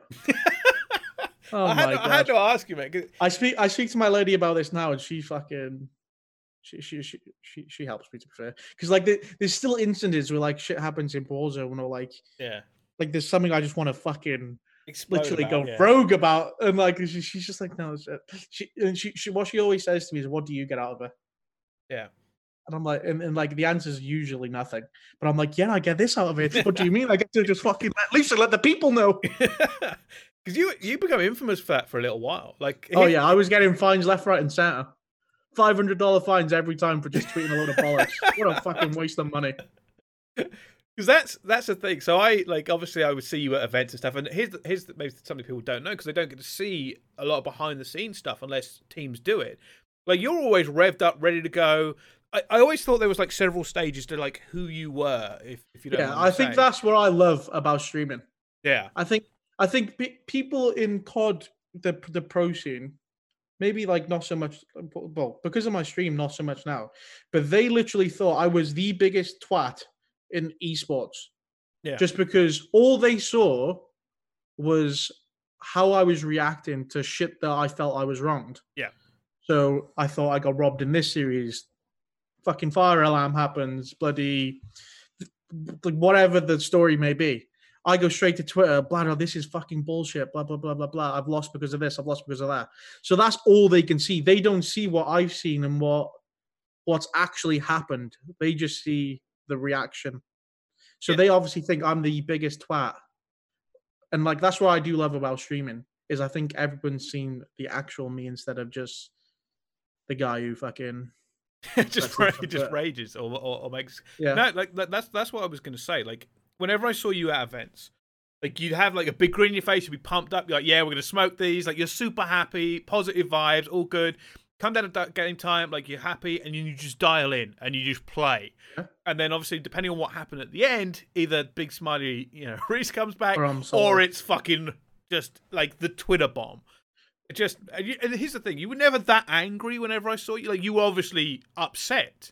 I like I said, I hated losing more than I loved winning. Yeah. So I'd be happy when we won, but like there's so many, like, moments that I think about in my career where, like, just stupid fucking plays or, like, stupid decisions, like, cost us a series, which then cost us an event. Which So yeah, I was a very heart on my sleeve type of guy, and when I compete. But I think that's what you like to get to the, like, a level you have to be. Like, competing's all or nothing in my eyes. Like, I don't know, there has to be a life. I can certainly agree with that. Like I said, I think you hit the nail on the head there. People will judge you because what they'll see of you is just tweets at the end of bad games, and for a little while you did have that. You are right, you did have that reputation because that's what would hit the Reddit or would trend on Twitter, because people would just be like, "Yo, fuck the whatever you used to tweet." It used to be like obviously very upset. Which I understand now, because, like, I'm a grown up now. I'm an immature human being now. Do not touch the phone after you've suffered a loss. Just not even that. It's just like well, what do I get? I get nothing. Yeah. Like I can rant about it all I want. Like the result or the outcome isn't gonna really change. I mean, pros still suffer with it now. Some pros are Oh, still really bad at it now. 100%. Trust me. Like I'd probably still be just as bad. Nah, I wouldn't be just as bad. I think I'd be. I've learned a lot. Well, you have learned a lot. You certainly have learned a lot. Am I right in saying, because this is I wasn't going to bring this up, but because I couldn't remember the facts of the situation, which when I don't usually like to bring things up, but was it you that had an argument with Clay, a public argument with Clay? Me and Clay we actually should have had a fight. It was you. I remember that getting at least a little bit heated, and I couldn't remember. No, it was more than a little bit heated. We literally squared up at Vegas. Like literally, we literally. Oh, I'm not going to go into details, but we literally squared up, and like we should have had a fight. If I didn't care about my career, me and Clay would have been fucking scrapping. But like I was worried about what happens after we scrap. Yeah. So I just like. So yeah, I just didn't do it. But we squared up. We were literally in each other's face. Literally, I could smell his breath. That's how close we were. But and like he was drunk as well. So I knew if I fight this guy, tomorrow morning, the timeline's not looking pretty for me. Clay sat there with about 3 million followers. My 2,000 followers or whatever I was at the time. It's not looking good. Regardless of whether we won or lost. Yeah, right? Regardless of the outcome. So that was one of the mature decisions I made, was not to fight Clay, because I can't imagine the outcome was good from Activision. Two players wrapping an event, it's just not going to be good, is it? That certainly wouldn't be good. But like I said again, that was like a lot more hot-headed. Well, yeah, that's just how I was. I just didn't take shit. Yeah, like if I felt like I was wronged or someone was giving me shit, I'm not like some sad little gamer who's going to crawl up behind myself. Like, who the fuck are you speaking to? Yeah. Like, which in fairness, is I can be very much the same way. I'm not going to deny it. Like a lot of gamers and like a lot of people who give you shit online are literally people who cower up behind their setups, and like that just wasn't me. Like I don't like people giving me shit, especially when I think I'm in the right, which was 99% of the time. I thought I was in the right, so it was just a recipe for disaster, to be honest. I always thought I was right and I was hot-headed. It was just I'm surprised we didn't have a fight, or I didn't fight someone. I mean, you wouldn't have been the only European player that happened to an event. Let's face it. No, I completely understand that. Like I said, but I've grown up. Like I think like the one thing I fucked up when my pro career. Even though I still think my pro career is still going, and I don't know. We'll get to that when we get to the streaming stuff. I'll answer some questions. But like the one thing I fucked up is how I handled people. I should have been the biggest suck ass ever. People say that, man. Well, yeah. I roast people for being suck asses, but these people are still in jobs because they're suck asses. It's like, and like that's like it's not what I'm doing in streaming. But in streaming, I just have all connections now. Like I'm in everyone's friend group, instead of being in my pro career. I feel like I had my one small group of friends. I wouldn't leave that, and I hated everybody else. Fair enough. Yeah, no, that's literally how I was, and I think that's my biggest mistake I made, like over the years.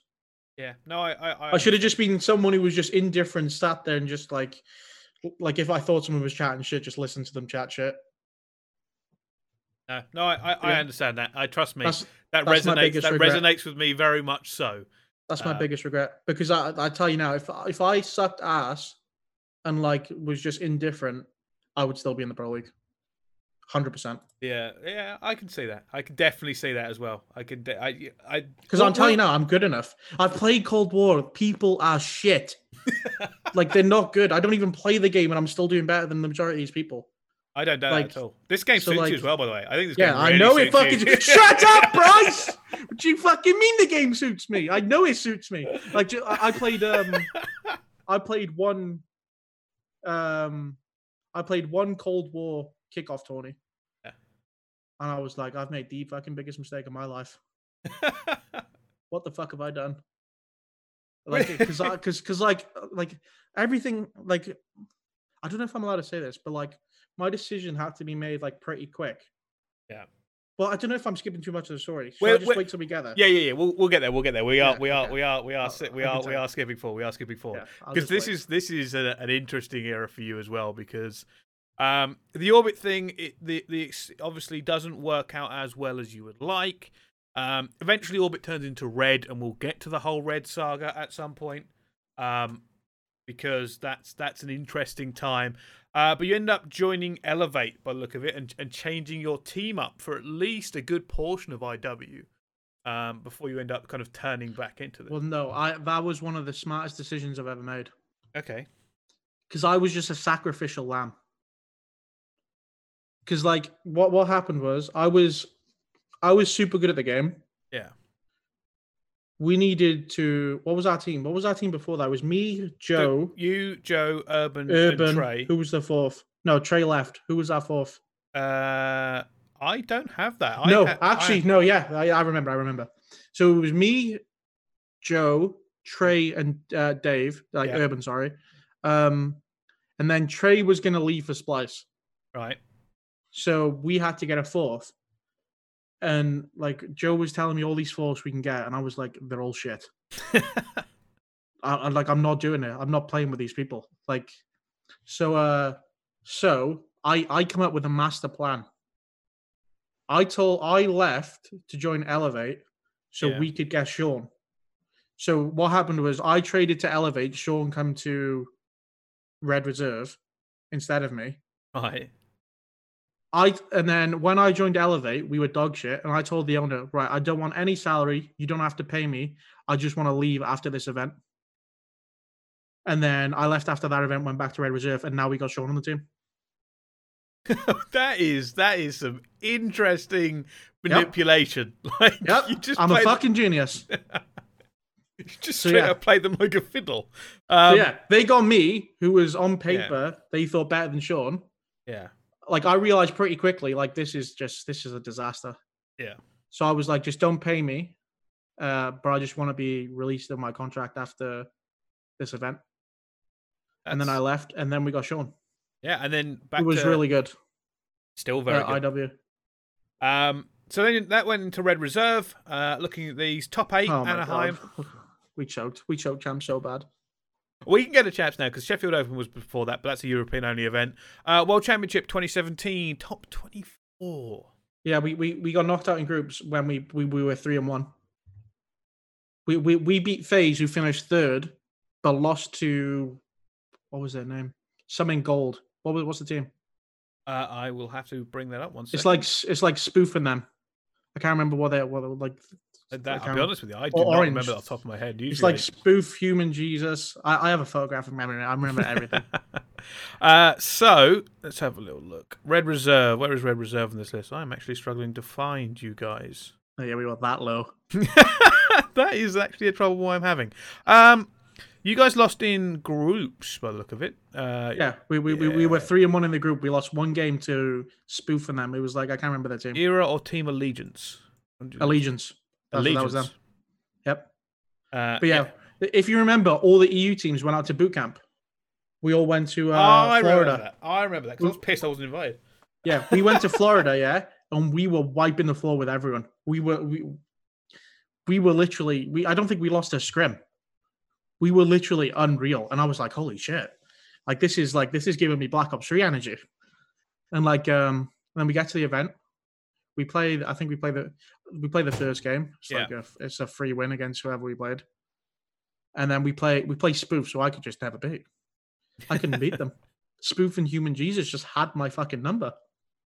Hey, if I remember correctly, you were pissed about losing to Spoof and Human Jesus. I feel like that's come up before when we've talked about mate, they beat me all the time. They were just too good. So we lost 3-1 to them. Yeah. We play FaZe, and going into that game, we knew we had to win 3-0 or 3-1 to get out of the group. And I think that FaZe team, who was it? It was like Gunless, Enable, Clay. That was very good FaZe teams as well. It was a super good FaZe Enable, team. Yeah, it was Gunless, Zuma, Enable, and Attach. That was incredible team. Okay, and we knew we had to win 3-0 or 3-1. We win the first map. I'm like, oh my fucking god, we're gonna do it, we're gonna do it, because that was their bread and butter, was their hard point. So I was like, if we win the hard point, we're gonna win the S&D. We win the hard point. I'm like, this is it. Boom, we lose the S&D. Absolute shit hits the fan. And then we went 2-1 up. So we win map 3. So we know if we win this next hard point, boom, we're through. We're set. And then we lost it. We lost the hard point, and then we ended up winning the game 5 without even calling out. But I literally think we won that game 5 because we were trolling. We were trolling that hard. The strats were that stupid that FaZe didn't have a clue why hit them. We beat them about 6-1. So yeah, we beat FaZe, who finished 3rd, and we were out of the group. Jesus. But if we got out of that group, I honestly think we would have. I don't know. By the way, that is why, and I have maintained this for the longest time. I hate round robin groups. Yeah. I have always preferred the double elimination groups. Win 2 before you lose 2, because it prevents any stupid games. Like you said, right? That map 5 doesn't matter. Yep. Just did not matter. And I hate we were literally trolling. We were literally trolling. And I literally think we won that map 5 because we were trolling. Yeah. Like, we were literally doing the most random shit. Like, Dave Marsh would just fly a middle hallway on fucking retaliation and just kill people. Yeah. So if we got out of that group, I actually think we would have gone deep. Like, they got 3rd and we beat them pretty comfortably. Yeah. Like, we could have done anything that weekend. That one series cost us. That sucks, man, because that would have been because this red team, right? You're red, as we were now moving to World War II. The red World War II. They only give me the ropes.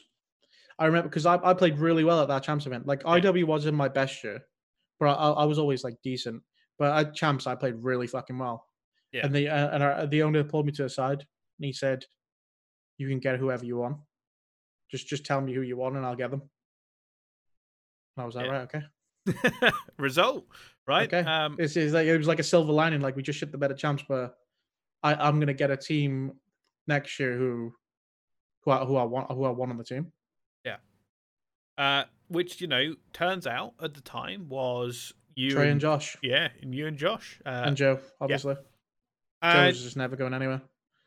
Jump straight into it. There's kind of 2Ks in the way, but I usually skip online tournaments because I'll be honest with you, like, they're never the most interesting of stories unless something crazy happened. Top 12 at Dallas to kick it off, but like that. Yep. Obviously, that was the fire alarm. That was the fire alarm. Yep. Which is an infamous story. People say it doesn't matter, but the team, like, we were up 230 to 170. We had bunker rotation on fucking Arden's Forest, so the game was literally done. I had full streaks. Someone else had full streaks. The game was over. Like that ruling from a ref is literally fucking terrible. Still to this day, that is the worst, like, one of the worst call-ins I've ever experienced. The fact they said that's a full fucking replay is bullshit. The game was literally finished. Like, it was, and we just got a 4 down as well, and they spawned back bridge. So I don't even think they could have touched the hill before the map was going to finish. So yeah, there's a fire alarm. They say you have to we win the map, and he's like, no, it doesn't count. Like, you have to leave the building. Blah blah blah. We replay them on that map. We get 50 point club, by the way, 250 to 50, and then we lose the S&D last map. And then they go on to win the event without dropping a series. Of course. That's awful. So, yeah. There's nothing much I could say to it. Like, it is. Yeah, that was one of the worst calls I've had. Like, I've had a few bad calls that I've been involved in, but that one was. Yeah. Like, anyone in their right minds who look at that, like, should have called that, like, the game was done. Like, you weren't winning. Just nothing you can come back to that, though. Like, there's no other way of looking at that situation, I suppose. Yeah, that's what I mean. I don't know how they looked at it and thought, yeah, that's a full replay. That's just shit. There's nothing else I can say about it, so we're gonna have to. That event was just like another one of the Vegas event on IW, where it was just like, it was just fucking chalked. Yeah. Fortunately, did better next time round, right? New Orleans, going to the New Orleans Open. Where did we get that one? Second? Fourth. Fourth. According to my wonderful. I can't remember a fourth. I can find out exactly what happened for you. So you came 4th. The top 4 was Caliber, Luminosity, Rise, and then you. And in the bracket. What happened in the bracket? I remember when you told me that. I got to skip because the problem with these is lost to Rise at some stage. The open bracket is so big at these things, and they put it all in here. Let's have a look. Where is it? Don't want the open bracket. Don't want the open bracket. Here we go. Let's find beautiful red reserves. You've played things like Mind Freak. You took down OG because this was, by the way, World War II was the era of you guys just bodying Optic. Like, wait, did we get fourth at this event? Yeah. Yeah. You took down FaZe. You took down E United. Who did we lose to? Rise. You lost 3-2 to Rise. Yeah, I remember. Yeah, we beat Optic that event. That was that mad comeback on St. Marie de Mont Hardpoint. We were 2-1 up in the series. They were up 247 to 160 something in the hardpoint and they lost. I remember. I got gassed. Mate, so did B-Sport. But yeah, I'm not surprised, man. Like that was the red era of like just having you guys would always play Optic. They would always be great games, and you guys would somehow always win. Like just that game in particular. Me and Joe just like we knew how to play all the games, but that one in particular, we played the game different to other people, and it was still the perfect way to play. Like, I don't know. Like, on St. Marie de Mont Hardpoint, nobody was hitting front of hills. Every single hill, we were hitting front of hills, 4-man. Okay, you can have the back spawns, buddy. We'll hit you from the front, break you, and then just hold you in your back spawn. Like we just knew, like, World War II, we mastered pretty quickly. And it was, that's the game well, I felt untouchable in that game, to be honest. I'm not surprised. And came second. People were so surprised by the Red didn't get a win in you guys were so good. So good. Yeah, we were so close, but the only event that we actually should have won was Anaheim. Yeah, I mean, we'll get to that because I just want to quickly go through the rest of them. Like, second at Atlanta, the chalked event, as everyone calls it, at Birmingham. Stage 1 was also then, you come top 6 stage 1. Birmingham, you come top 16, but everybody refers to that as the asterisk event because of the IAMAs. Oh, bloody hell, yeah. I even forgot about them. Jesus. Yeah, I could not play on them things. Yeah, they were hard. Nobody likes that event. Nobody I've spoken to, whenever that event comes up, it's actually crazy how much of a difference it actually makes. Like from 1 millisecond to whatever they were. I always wanted to test them out. I think the problem is, and this is a generic thing. I think myself and some of the community, because we see such petty arguments from pros on the timeline constantly. Right? Like it happens all the time. They just don't think it's that big of a deal. Yeah. Those were actually crazy. People would go to the event and up their cents. That's how bad it was. They were going from 5 cents to 7 because they couldn't move. Like, yeah, it was pretty bad. Top 6. So we need to skip forward here because you did when we got Matty. When you got Matty, because this was a big event. Was it? Your first event with him was Anaheim. What was the event before that? We got Seattle. 6th or 8th with Josh. That was Seattle. Yeah. I remember we lost the TK last map. So why get rid of Josh? Was it just not working? It was kind of no. Well, yeah, that was it. It was kind of like similar to the Splice situation. We knew we were good. Yeah. And we would have been fine with Josh. We would have still been really good with Josh. But if we wanted to be elite and win every single event, we just needed more firepower. Yeah. And then it come down to Josh or Joe again. And obviously I picked Joe. There was a fight to get Scraps, if I remember correctly. Is that when people were fighting over him to get him? It wasn't much of a fight. They think it was a fight, but it wasn't. Matt always wanted to join us because we were better than Splice by a country mile on that game. So Matt, it wasn't much of a fight because Matt wanted to play with us at the end of the day. But Splice asked him before Birmingham to join. Yeah. And that's before we even, because we had playoffs and shit after that. So we weren't even thinking about changes yet because we knew we had business to take care of first. Yeah. So they asked him before Birmingham, and then Splice got second at Birmingham, which was the worst thing that could have happened to them. Literally the worst thing. They were going to break up. That team was they were to break up. They were terrible.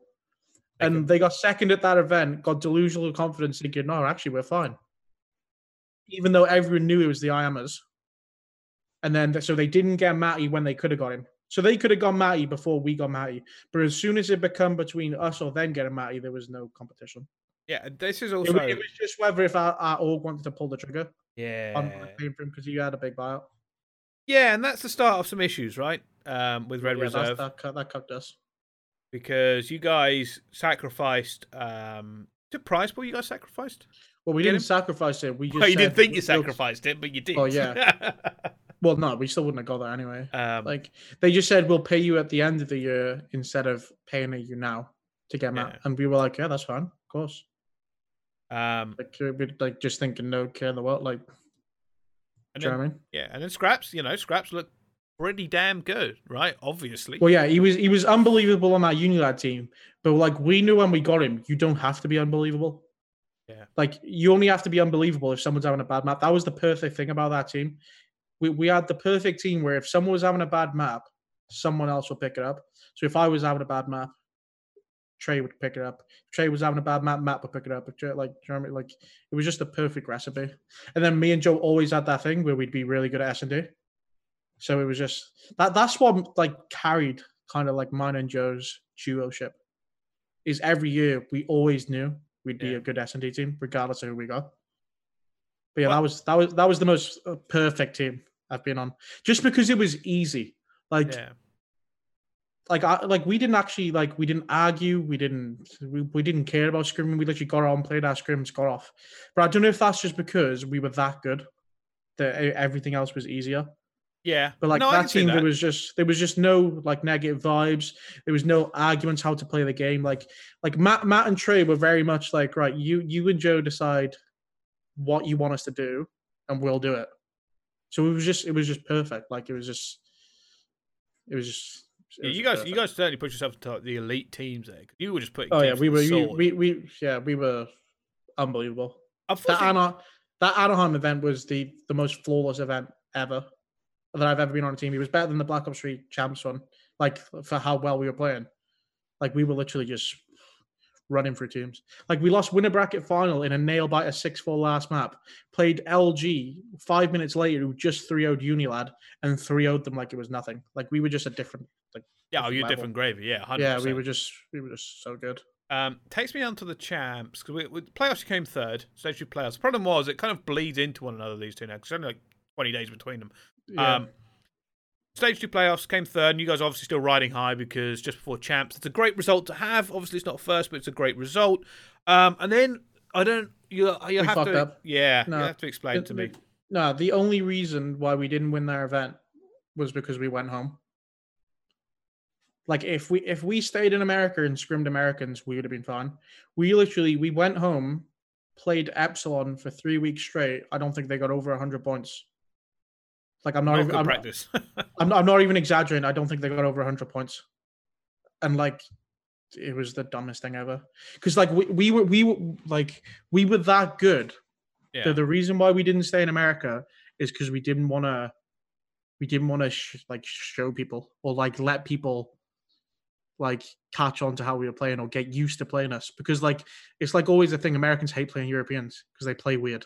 Yeah. And like we were playing that good, and we knew what we wanted to do. Then we were like, fuck it, we'll just go home and not play them because we'll beat them anyway. Yeah. That was the biggest mistake ever. We literally played Epsilon for 3 weeks, and I literally don't think they got over 100 points. And so we went to champs thinking, oh yeah, there's nothing wrong with us. We're literally invincible.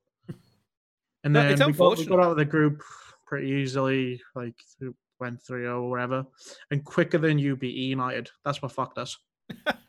so winners round 1, we played E United, and we lost 3-0. Team Swede, the infamous Team Swede. It was just an off series. Like that's the first time we lost to E United all year. We beat them all year comfortably, and yeah, we just had one off series at the biggest event. But like I said, I feel like it was because we just felt invincible, and just like our practice going into that event was terrible because we were just running through Epsilon. Because Splice didn't even want to play us because they know we were just going to dust them, so their confidence was going to be rock bottom. Like so we were literally just playing Epsilon, who had just gone 0-10 in the league or whatever it was. That was that era of Epsilon not having a good time at all. So yeah, that was our mistake going into that event. However, I will say that top 8. Still okay. Still got prize money. Top 8 for us was horrible. Yeah, it was. It was like, in the grand scheme of things. It was just like okay. But you guys kind of had high spirits after that because it went to 5v5, and you guys already knew who your 5th was. Like everybody knew who the fifth of Red Reserve was going to be. Well, we didn't even know if it was going 5v5. We didn't know it was going 5v5 until they officially announced it. Yeah, but you guys had a guy in mind, right? Well, yeah, we told Ben, like, if it goes 5v5, you're on the team. Yeah. But if it doesn't go 5v5, you're obviously not on the team. Because we weren't going to change. Like, if it was stayed 4v4, it was going to be me, Trey, Matt, and Joe again. Because we knew, like, we fucked up at champs just because of that practice. Yeah. Like, Rise were out as well, man. If we beat LG, we were going to win the event. But yeah, so like, yeah, we told Ben, if it goes 5v5, you're on the team. Because, like, our thinking was, like, Ben's shit because of the environment he's in. Yeah. Because Ben literally hated being on that Spice team. Like Tom, Magcat, Josh. Like, you know what Ben's like. He's just a clown. Yeah, no. I will fully attest to Ben being a clown. So, like, he couldn't really act like he wanted to act. He didn't really have someone to bounce off. Like, so we were just like our thought process was, if we bring Ben into our team, because our team was super chill. Like I said, it was a super straightforward team. It was easy. Like, we had no problems. If we bring Brennan, like, he's just going to be relaxed. Like, he's back with Joe, Trey, like, who he's good friends with. And we were hoping he would just be back to Ben. But yeah, that didn't go to plan. No, it did not. It did not go to plan. It did not go to plan in the slightest. Top 12 at Vegas. Little bit of redemption at Fort Worth. And then... And then that's when... What event was that? That's when all the shit hit the fan. That's when shit hit the fan. You guys basically like had the worst year. Like, just absolutely shocking. That Red Reserve. So, I don't know. I saw the... Yeah, they paid for a mansion in Vegas. Like, what the fuck is going on? So, I haven't watched the full thing yet because I knew I'd get too wound up to do it. But apparently...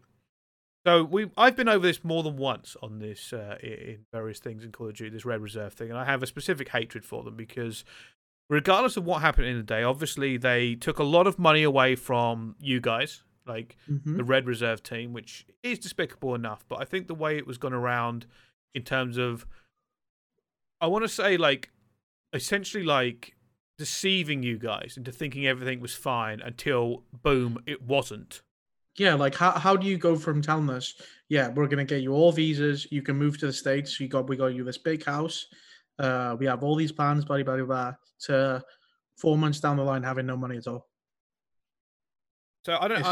Have you listened to the podcast with? With Patrick, no fucking shot. Essentially, he says it wasn't his fault, and I actually believe it wasn't his fault. I do agree. The problem I have with that, but I think I was going to say I don't think I think he could have avoided it. Is what I think could have happened. He didn't have to lie. He didn't have to deceive you guys and keep you in like the dark. Like if you knew these people weren't interested, like first of all, our salaries went from like 4K to 10K a month. Yeah. So surely, if you know these people aren't interested in COD and they question if they still want to do it, why the fuck are you paying us so much money on top of getting us visas and moving us to America? Because like if he said to us, right, the owners that are being a bit weird right now, I need to keep your salaries down. You need to stay here until I know, like what's going on. Like we would have been like, right, okay, that's fine. Because all we care about is fucking our money, and like our futures and like what we're doing. We don't really care about living in a mansion in Vegas if it's going to fucking cost us everything. Yeah, you guys would not have picked that. That would not have been the choice. That wouldn't have been our choice if he told us, right, yeah, you can be left with nothing at all in 4 months if you want to go live in Vegas for a few months. No, man, I'll take the stay at home with my mother.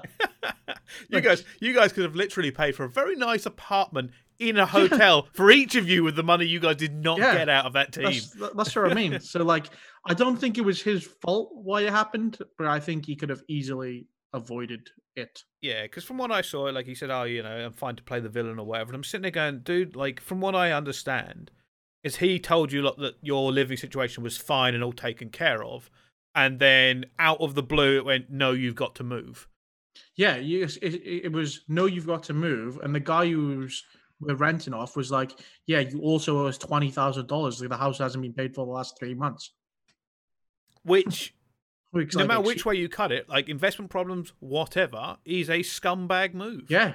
Bearing in mind, he's across the world. Like, this guy who we're renting this mansion off could have been fucking anybody. He could have turned up to the house with his boys with fucking guns. So, like, you're not moving until you give me $20,000. Do you know what I mean? Yeah. Like, it was just wrong in so many different levels. Yeah, I haven't. And that's without even thinking about how much money they owed us. It's somewhere in the region. Like I've never worked out from all the individual players. It's $250,000 somewhere. Yeah, I think me and Joe were owed around 75K each, and then the other two were owed a bit less. Yeah, it's not $1 million money from that, and that is ridiculous. Plus, obviously, like you guys got thrown out, like the stress. Yeah, and then like the salary that we were meant to be getting paid for the the rest of the year, it worked out that it would have been close to around 100K each. Yeah, like if like everything included.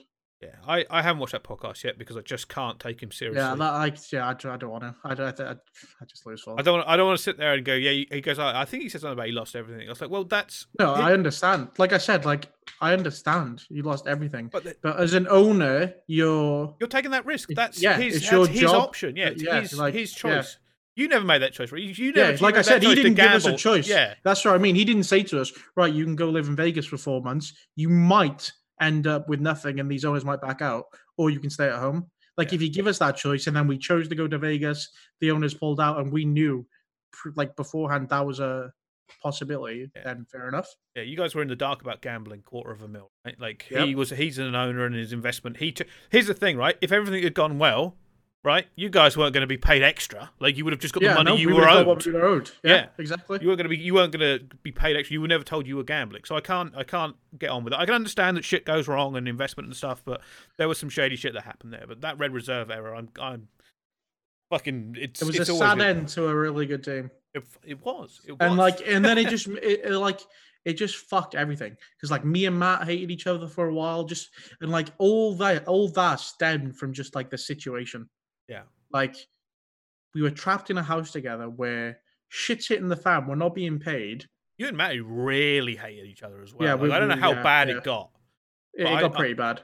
Like, I don't know. Like, that's just how I was. I was super hot-headed. The ground felt like it was sinking beneath me. Yeah. And then I had Matt, who's like, literally at the top of his career because he was unbelievable at that game. Just like, I don't know, reacting in a way I didn't like. And like obviously, like me being the way I am is just it rubbed me the wrong way. That literally all stemmed from that situation. I'm glad you two have made it in terms of like understanding. Well, I've just grown. I've just shit situation at the time. Yeah. Because you guys. I don't know. Like I said, I was not involved in it. I could just tell from speaking to various people and yourself, like this is not good. These two do not like each other. Yeah, it was just a shit situation. And then it got worse for you. Oh yeah, it doesn't get better. It does not get better. We're only halfway down the fucking slide. We are. Well, my biggest mistake in this situation, before I even said it, nobody knows, but I could have fucking joined that phase team. Oh really? Yep. Nobody knows. I said no to joining that phase team because I didn't want to leave Joe.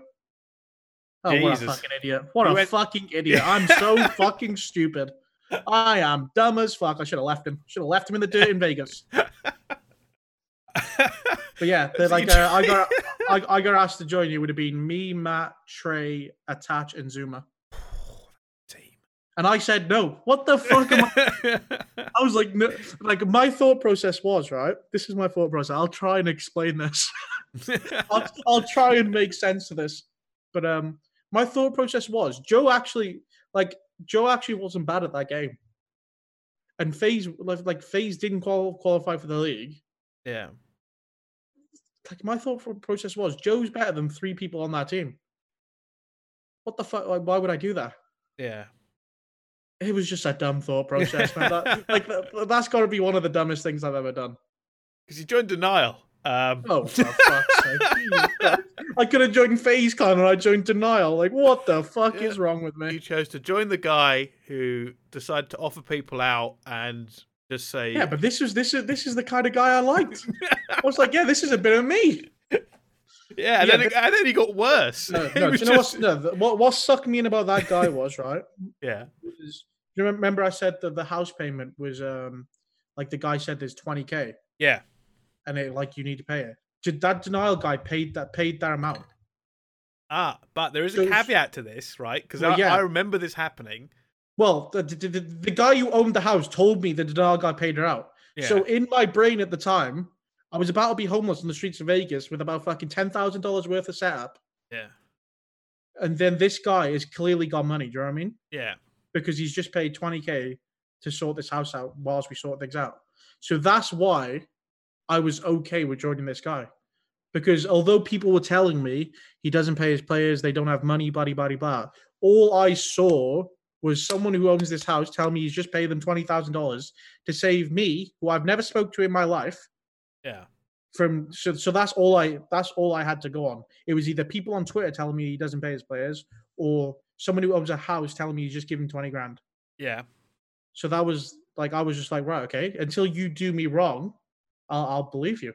Yeah, no, that's fair. The problem I heard with that is that he thought he'd basically just paid 20 grand and owned you lot. No, that was fake news. Oh, really? Yeah, like I heard he was a bit like, oh, I've paid this off you guys. Like he thought he could like turn it around. No, that was fake news. That's fair. No, like people tried to tell that story, but I no. Oh, like I was like, I never heard that story from him anyway, and he never expressed that to me. So unless he was doing that in a different situation, then he never told me that.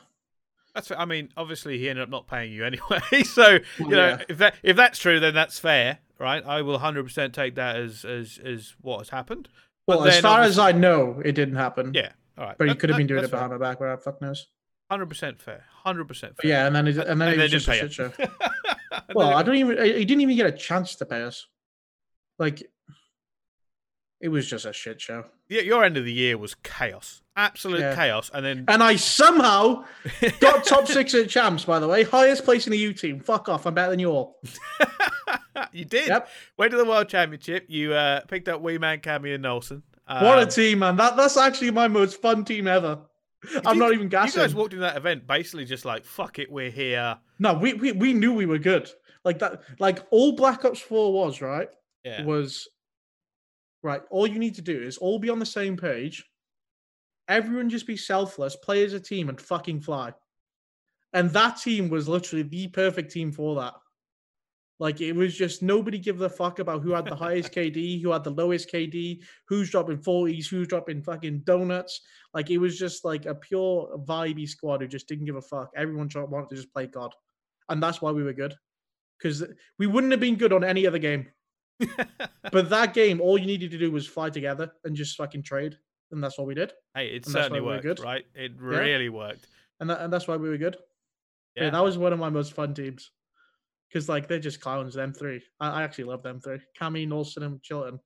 Oh, what a group. And Cammy's done very well for himself since then as well. Yep, right? cameos are all to me. I'll be fucking putting in a fucking check at the end of the year. Okay, let's move on from Black Ops 4 into Modern Warfare, the start of franchising. Oh, fucking hell. And you joined the Royal Ravens. You got into a franchise. Obviously, you know, this is more recent stuff now, so if there's anything we need to gloss over before... Obviously, old stuff we could talk about, but when it comes to new stuff, I understand there are some restrictions. But you must have been gassed, right, joining the Ravens? I don't know. That's probably, like, what did I say? FaZe was the biggest mistake I ever made? Yeah. London was the second biggest. Oh, damn. Only because... Right, I'll explain the situation. I had an offer off Toronto and an offer off London, yeah? Yeah. On paper, I thought London were better. But I knew if I joined London, if anything goes wrong, I'm the first one gone. Regardless if I'm the best player in the game, I'm doing absolutely fuck all wrong. Yeah. I knew what I was signing up for.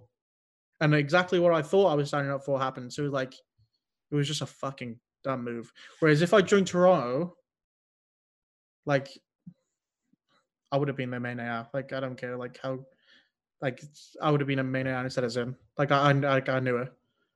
So it was kind of like what I thought, like, because, like, the London roster on paper, I thought was really good. Because I didn't care about not being a main. Because, like, as much as people say I can't flex, I was playing perfectly fine and I can flex whenever the fuck I want.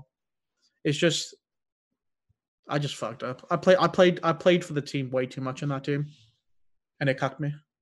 Yeah, and I think the other issue is like in that franchise model, so much more difficult to switch teams to get into another spot. Well, yeah, that's where I wasn't thinking about at the start. Like when I made that decision, like Toronto or London, Yeah.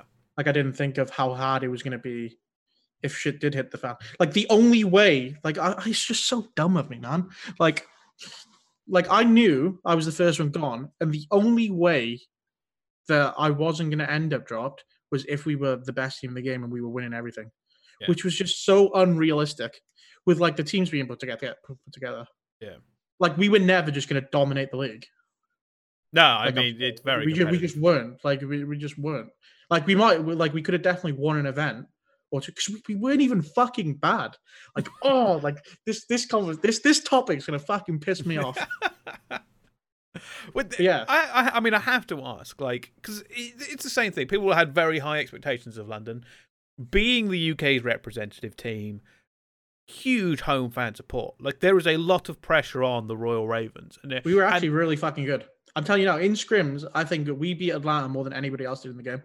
Like I saw a statistic come out the other day. One of their coaches tweeted out the teams they lost to the most in scrims. I guarantee you, the most of them was when I was on the team.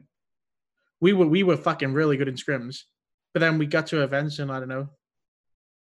We were okay. We got to the final of London. Yeah. Well, we didn't get to the final of London. We got to the semi-final of London, go reverse up by Dallas. But if we beat Dallas, I think we would have beat Chicago. So that's another like if but maybe.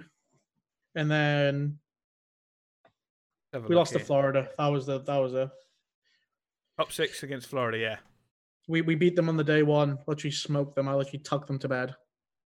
Played them on game 2. Lost a 6-4 last map. And like everything was fine. Like I got dropped after that event. Everything was fine. Like nobody said anything. Literally, right? This is the funniest, right? I text one of the coaches, yeah. A month before I got dropped, saying, "Do you think I play too slow? Because if you do, I'll change it." Yeah. He was like, and he didn't say anything. He was just like, "Oh no, it just depends on how you start. Depends on how you start." And I was like, "Okay." So in my brain, yeah, the coaches aren't telling me what I'm doing wrong. So how the fuck am I meant to fix anything? No, I mean that's fair, right? If I'm not being told this is wrong, try and fix this, try and do this, try and do that, like how am I meant to know that I need to change something or the team needs something different? Team needs to try this, team needs to try that. And I literally asked the specific question: "Do I play too slow?" A month before I got dropped, and they didn't tell me I did. And then they and then after the event, everything's still fine. I wake up one morning, we're literally getting ready to go into a scrim. Yeah. I get a text off Swizz. Can you call? And I just know straight away.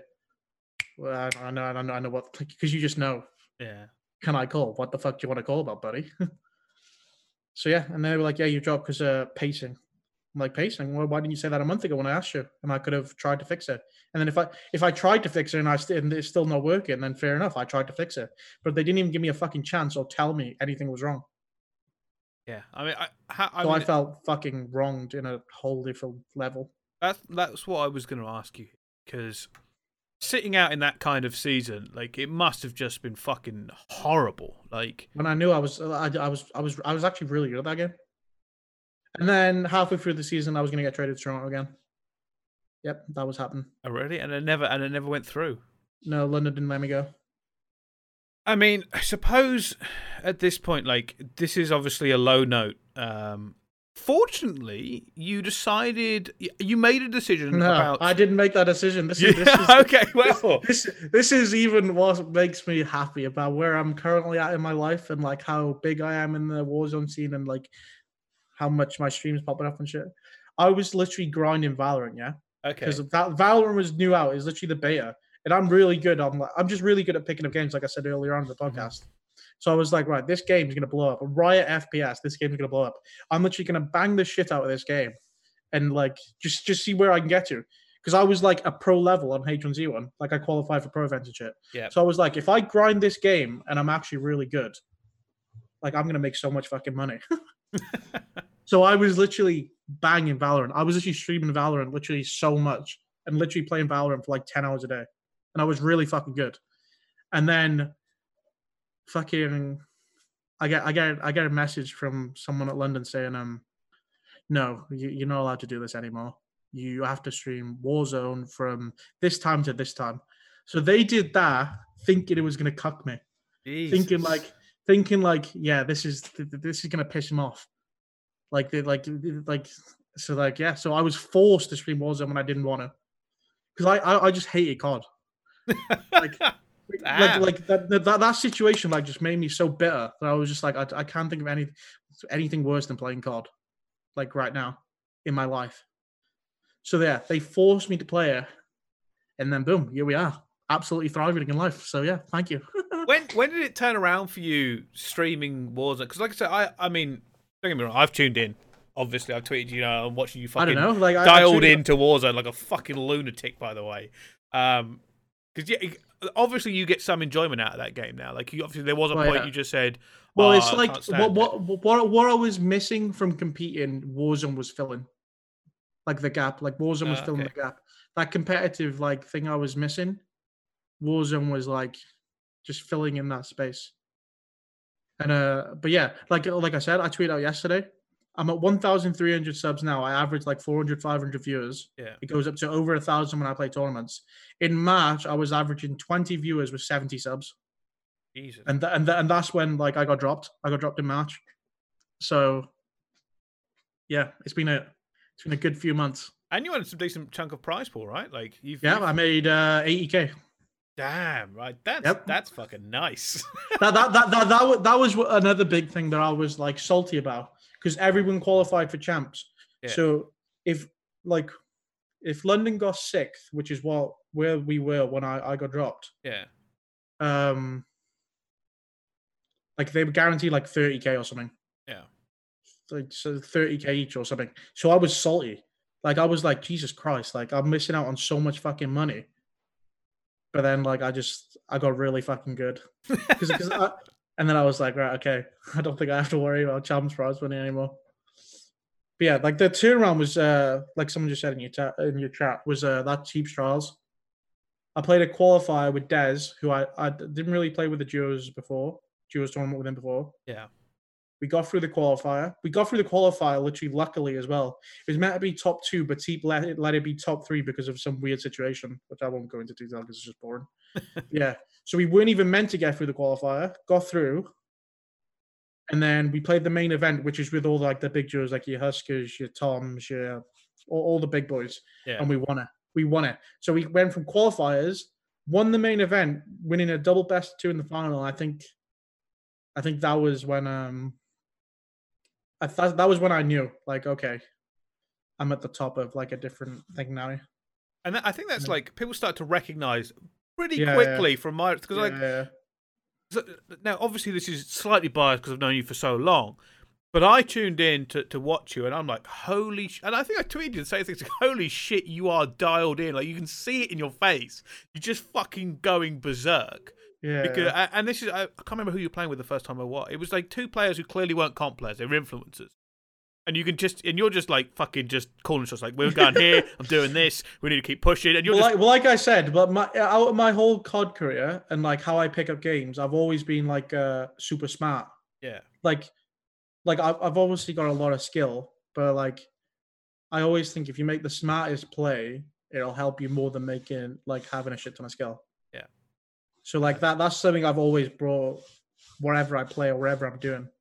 And I think that's especially in a BR, in like the way they run the tournaments, where like choosing a certain rotation or choosing not to take this fight, choosing to take this fight, like split second decisions. Like I think it helps me a lot. Oh, 100%. And I think the like I said, I think the benefit is not just some people saw how good you were. It was some big influencers try to quickly figured out that you were a weapon to be utilized. Besides the Thieves Trials, I think playing with Vic. Yeah. It just gave me a platform that that could I could actually build off of, because like it's just like obviously it's actually not anymore. But when I first started streaming, literally 90% of my viewers I think were from the UK. Yeah. Or something close, like some really big number. But now, like further down the line, I think it's 53 or 43% UK, 38% American now. So it's like, so I've obviously got a lot, like a different, because it's like just playing with Sim, Huskers, all them. Yeah. But I think playing with Vic, like that UK platform and like doing well, winning tournaments with him really. No, Vic had a really good reputation. It just like, it increased my growth at a quicker rate than it would have. Like, I feel like I would have got to this stage anyway, but it would have took a lot longer if I didn't play with Vic. No, I understand. Yeah, Vic's a really nice guy. Like I've spoken to Vic more than once. I've spoken to him about events. Really gets it as well. Like he's very much dialed in into what he wants to do and stuff. But no, I think I was gonna bring up Vic. I think when you were playing with Vic, at least from what I could tell, people. Here's the thing, right? Sometimes YouTubers are not good at games at any sort of competitive level. Vic is actually pretty good. He's like he dived into it hard. Got himself that reputation, and then obviously you showed up to play with him, and obviously his viewers have looked at you and gone, "Holy shit, this guy is gunning!" Like, because it used to be him and Wars was like the duo, and everyone like it was Vic and Wars, and then he started playing with me. We won like 2. He played one with Wars, controversial, but like got knocked out early. Yeah. Played with me again the next week, and we won again.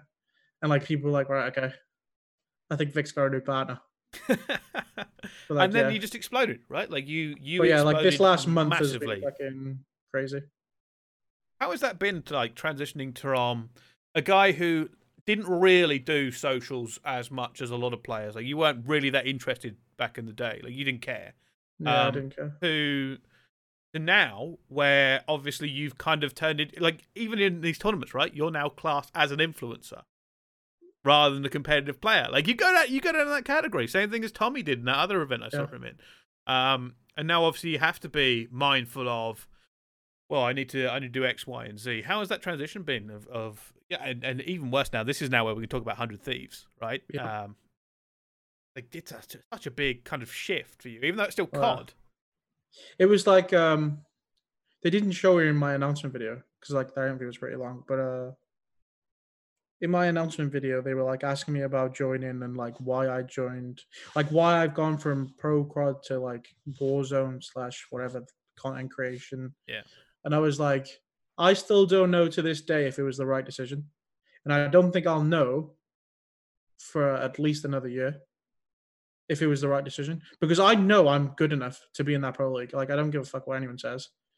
So like, but like, I also know that when I actually eventually would have finished, so say I competed in COD again for another, I don't know, 3 years, 4 years, however long it may be, I know I'll never get a better opportunity when I eventually finish than this opportunity. Yeah.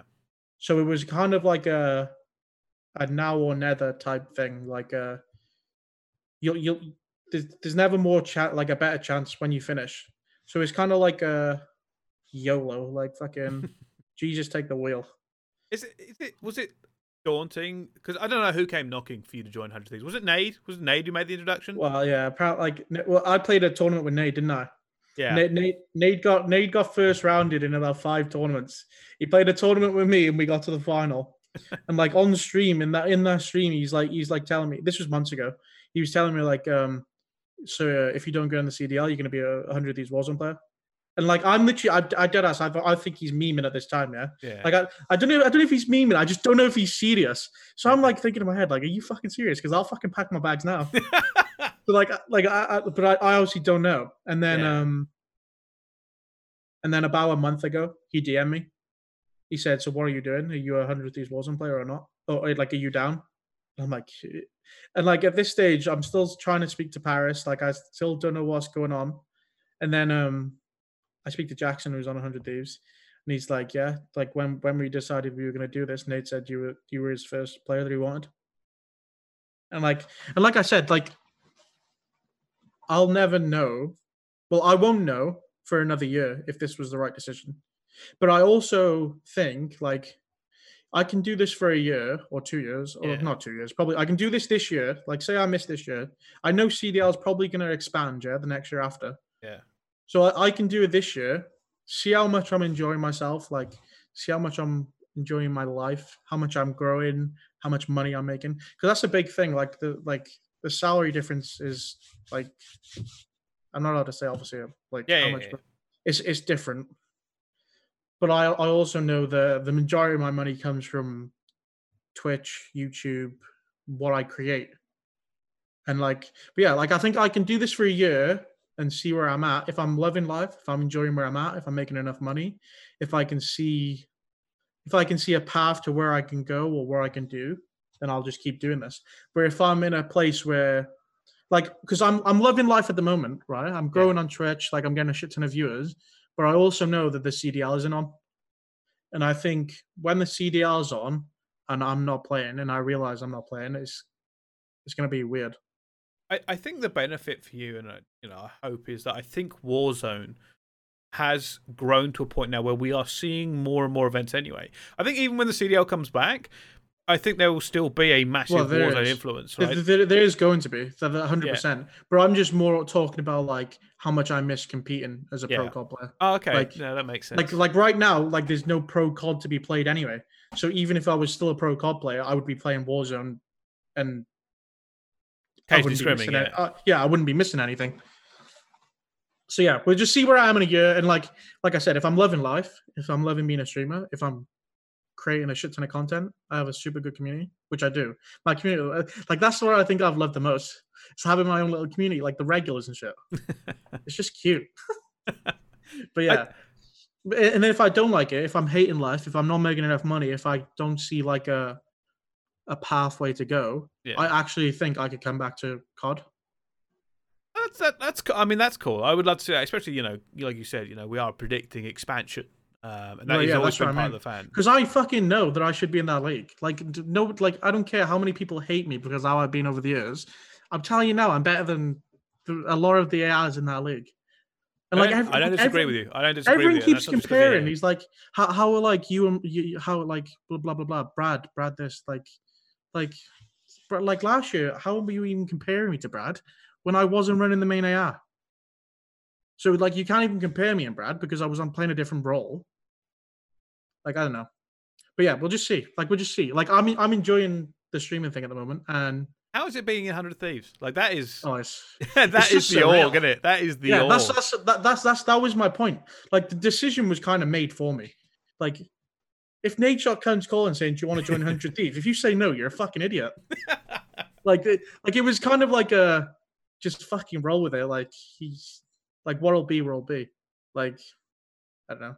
It's just good though. I get a delivery and there's I open a box of shit to 100 each. I'm like, yeah, this is the fucking life.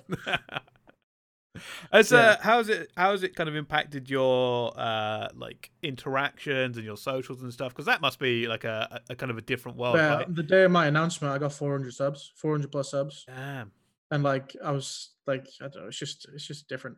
Like my viewer count's gone up as well. I was averaging like I'd say 200 to 300. Yeah. And now I get like 400 to 500 ish.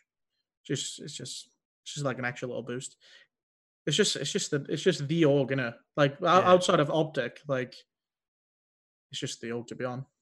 It really is. And that's kind of like what made my decision easy. Like I said, when you finish competing, you won't get a better opportunity than this. No, you really won't. Joining Optic or 100 Thieves as a content creator after you finish competing, there's no better option after you're done. So it was kind of like would this opportunity still be there in 3 years if I competed? Probably not. Like, I don't think you get asked to join 100 Thieves twice. Yeah, I mean, it was kind of just like this is it. Like, this is a once in a lifetime opportunity. You just need to go with the flow. There's no like so here's the thing, right? In my mind, there's no real downside because I fully believe like if you want to with your platform, obviously Warzone and everything you do, Call of Duty. There's no reason you can't expand. Like it is now in your own hands. Yeah, that's another thing. Like I obviously spoke about this with my lady. Like when I was like back and forth, like because I love competing and I want to compete. Yeah. Like, but like I'm a big believer that streaming and like thingy is just how hard do you want to? Yeah. Like if I like and like I like since I've been announced, I haven't missed a day. And I'm trying to get on like the 8-hour a day schedule. Yeah, it's a good schedule. I mean, it's still long. Don't get me wrong. It's not. It's long, but I just like you said, if you want to grow to the place where you want to reach, like that's the times you need to be burning. Yeah, there's so much in content creation. I mean, I'm starting to learn myself. I'm trying to do some bits here and there. But yeah, there's so much. There's just so many different things. Like Fortunately, YouTube, great org TikTok. to teach you, right? Yeah, that's that, and that was another thing. Like Matt knows exactly how it is to be where I am right now, like a pro COD player, and how to get to. Well, no, obviously, I probably never. Well, I'd not probably. I will never be as big into nature is, but he knows exactly what to do and how to succeed in this like space. So it's just the perfect. It was just the perfect situation. No, like I said, my decision kind of got made for me. Oh no, I fully agree. Like you said, yeah, I'm jealous of that you sitting there in 100 Thieves gear right now. So we've had you for a long time. I do apologise, but it's so many questions. When you're speaking about the entire career, it's like there's years to speak about. There is, and we could have gone on for 2 hours more. Yeah, we certainly could have. I think that's one of the reasons I like doing this. By the way, like there are that many stories, and people do not get to see. People only ever get to see. Yeah, that's what I was going to say. 2 years. Stories that people would never have heard of if I was still contracted.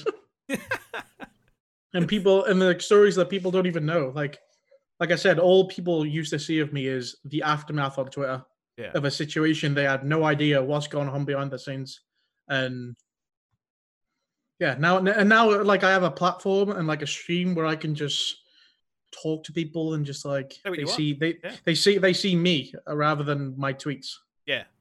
And I think that's where a lot of people, because like you'd be surprised. Like I went on Reddit the other day and people were actually fucking gassing me. I tell you now, that didn't happen my entire fucking career. I tell you now, fucking Reddit hated me. So like I think people are seeing like just from my stream like who I actually am as a person, and I'm not just a twat. Like that's fair. But that's more than fair. But I was a twat, so they're okay. Well, that's awesome. All right, let's do this final bit to round up the stream. Questions from the chat. Hopefully they're not too open-ended. These are usually supposed to be more rapid-fire. First question, Live Custom says, how close were you to signing a CDL team for Cold War? I don't actually know. I can't actually answer that question. I was in talks with Paris, but I don't know how close I was to actually joining. So it doesn't really answer your question, but I suppose you can only give the context from your side, right? Yeah, because like I don't know what, like behind the scenes they could have been like fuck that, or behind the scenes they could have been like, yeah, we want him, but it just didn't work out. Do you know what I mean? So I was trying to join Paris, but who wasn't trying to join Paris? So no, they cast that net wide. All right, will a UK team ever win an event and again, or be at the World War II red level?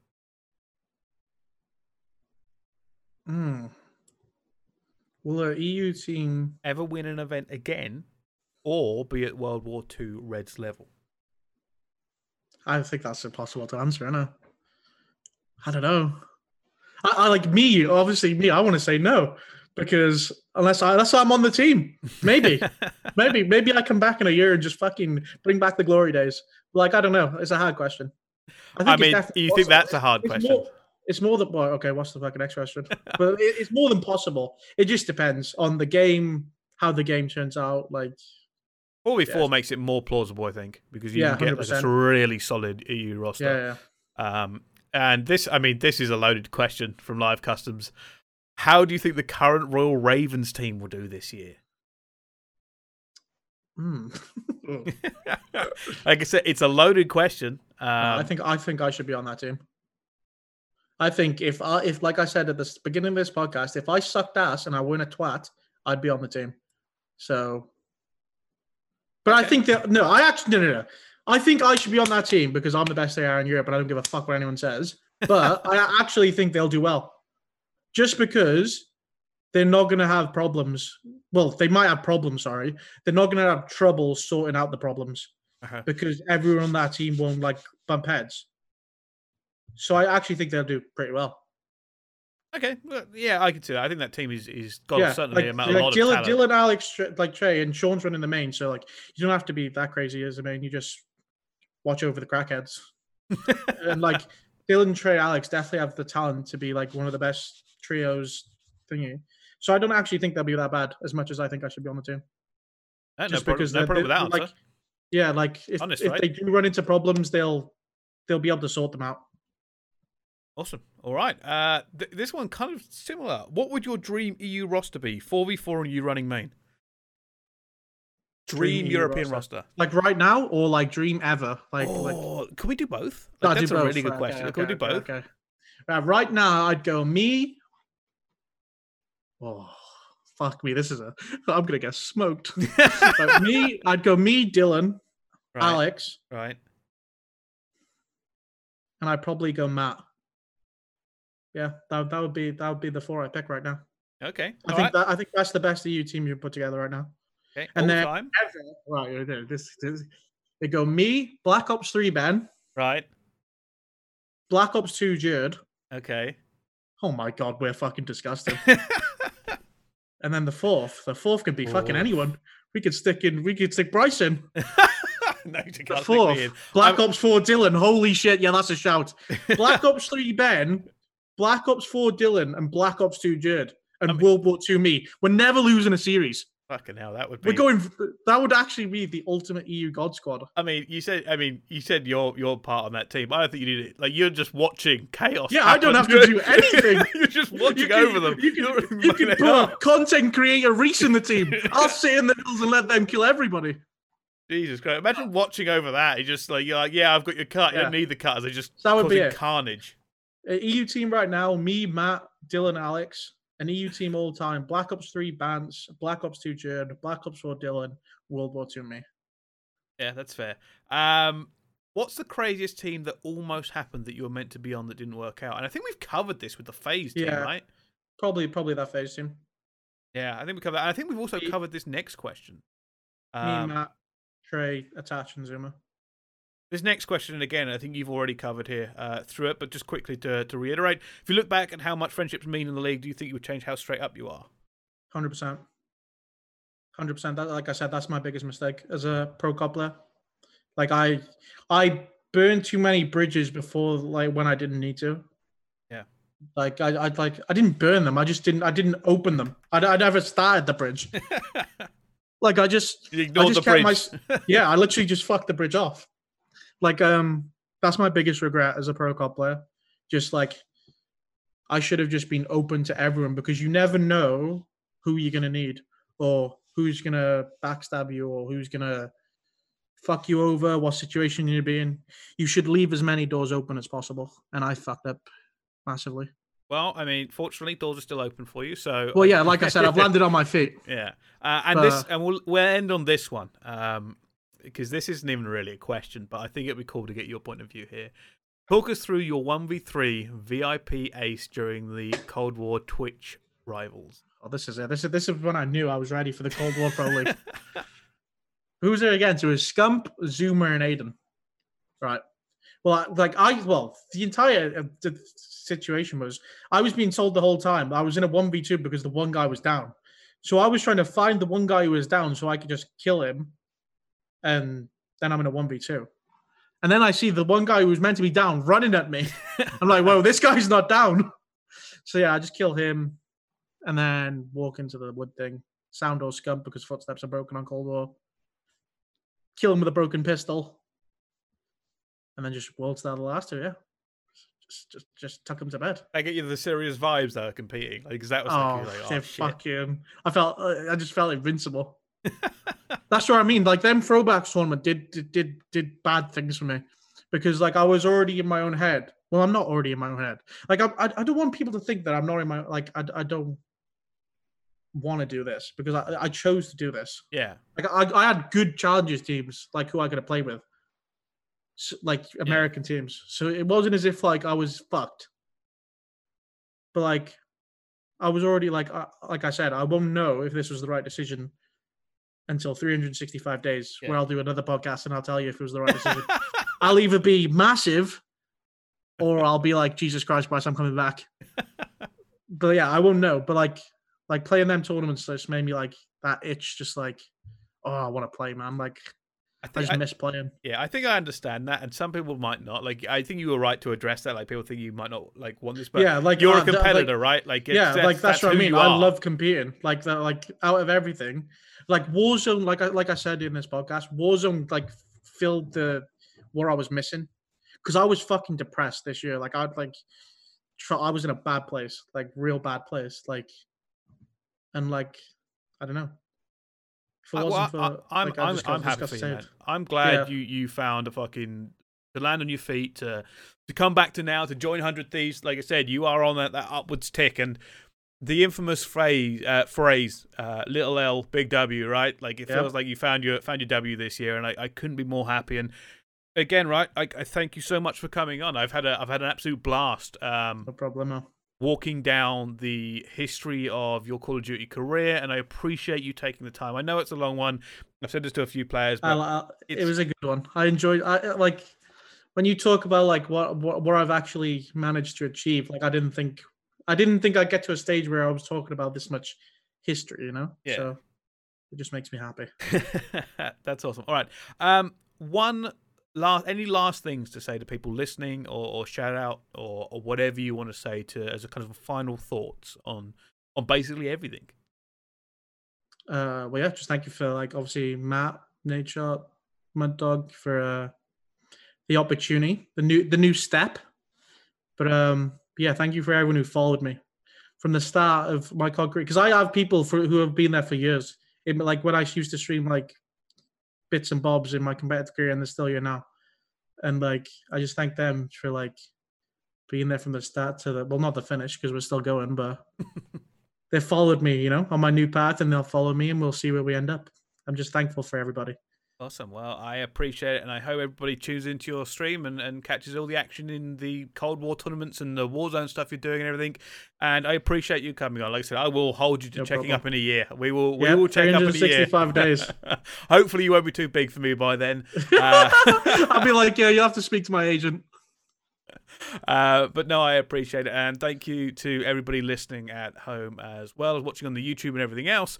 If you made it this far, you've done a bloody good job, but it's been a cracking episode, and I hope you've enjoyed every single part of it. So thank you all very much for watching, and we'll see you next time.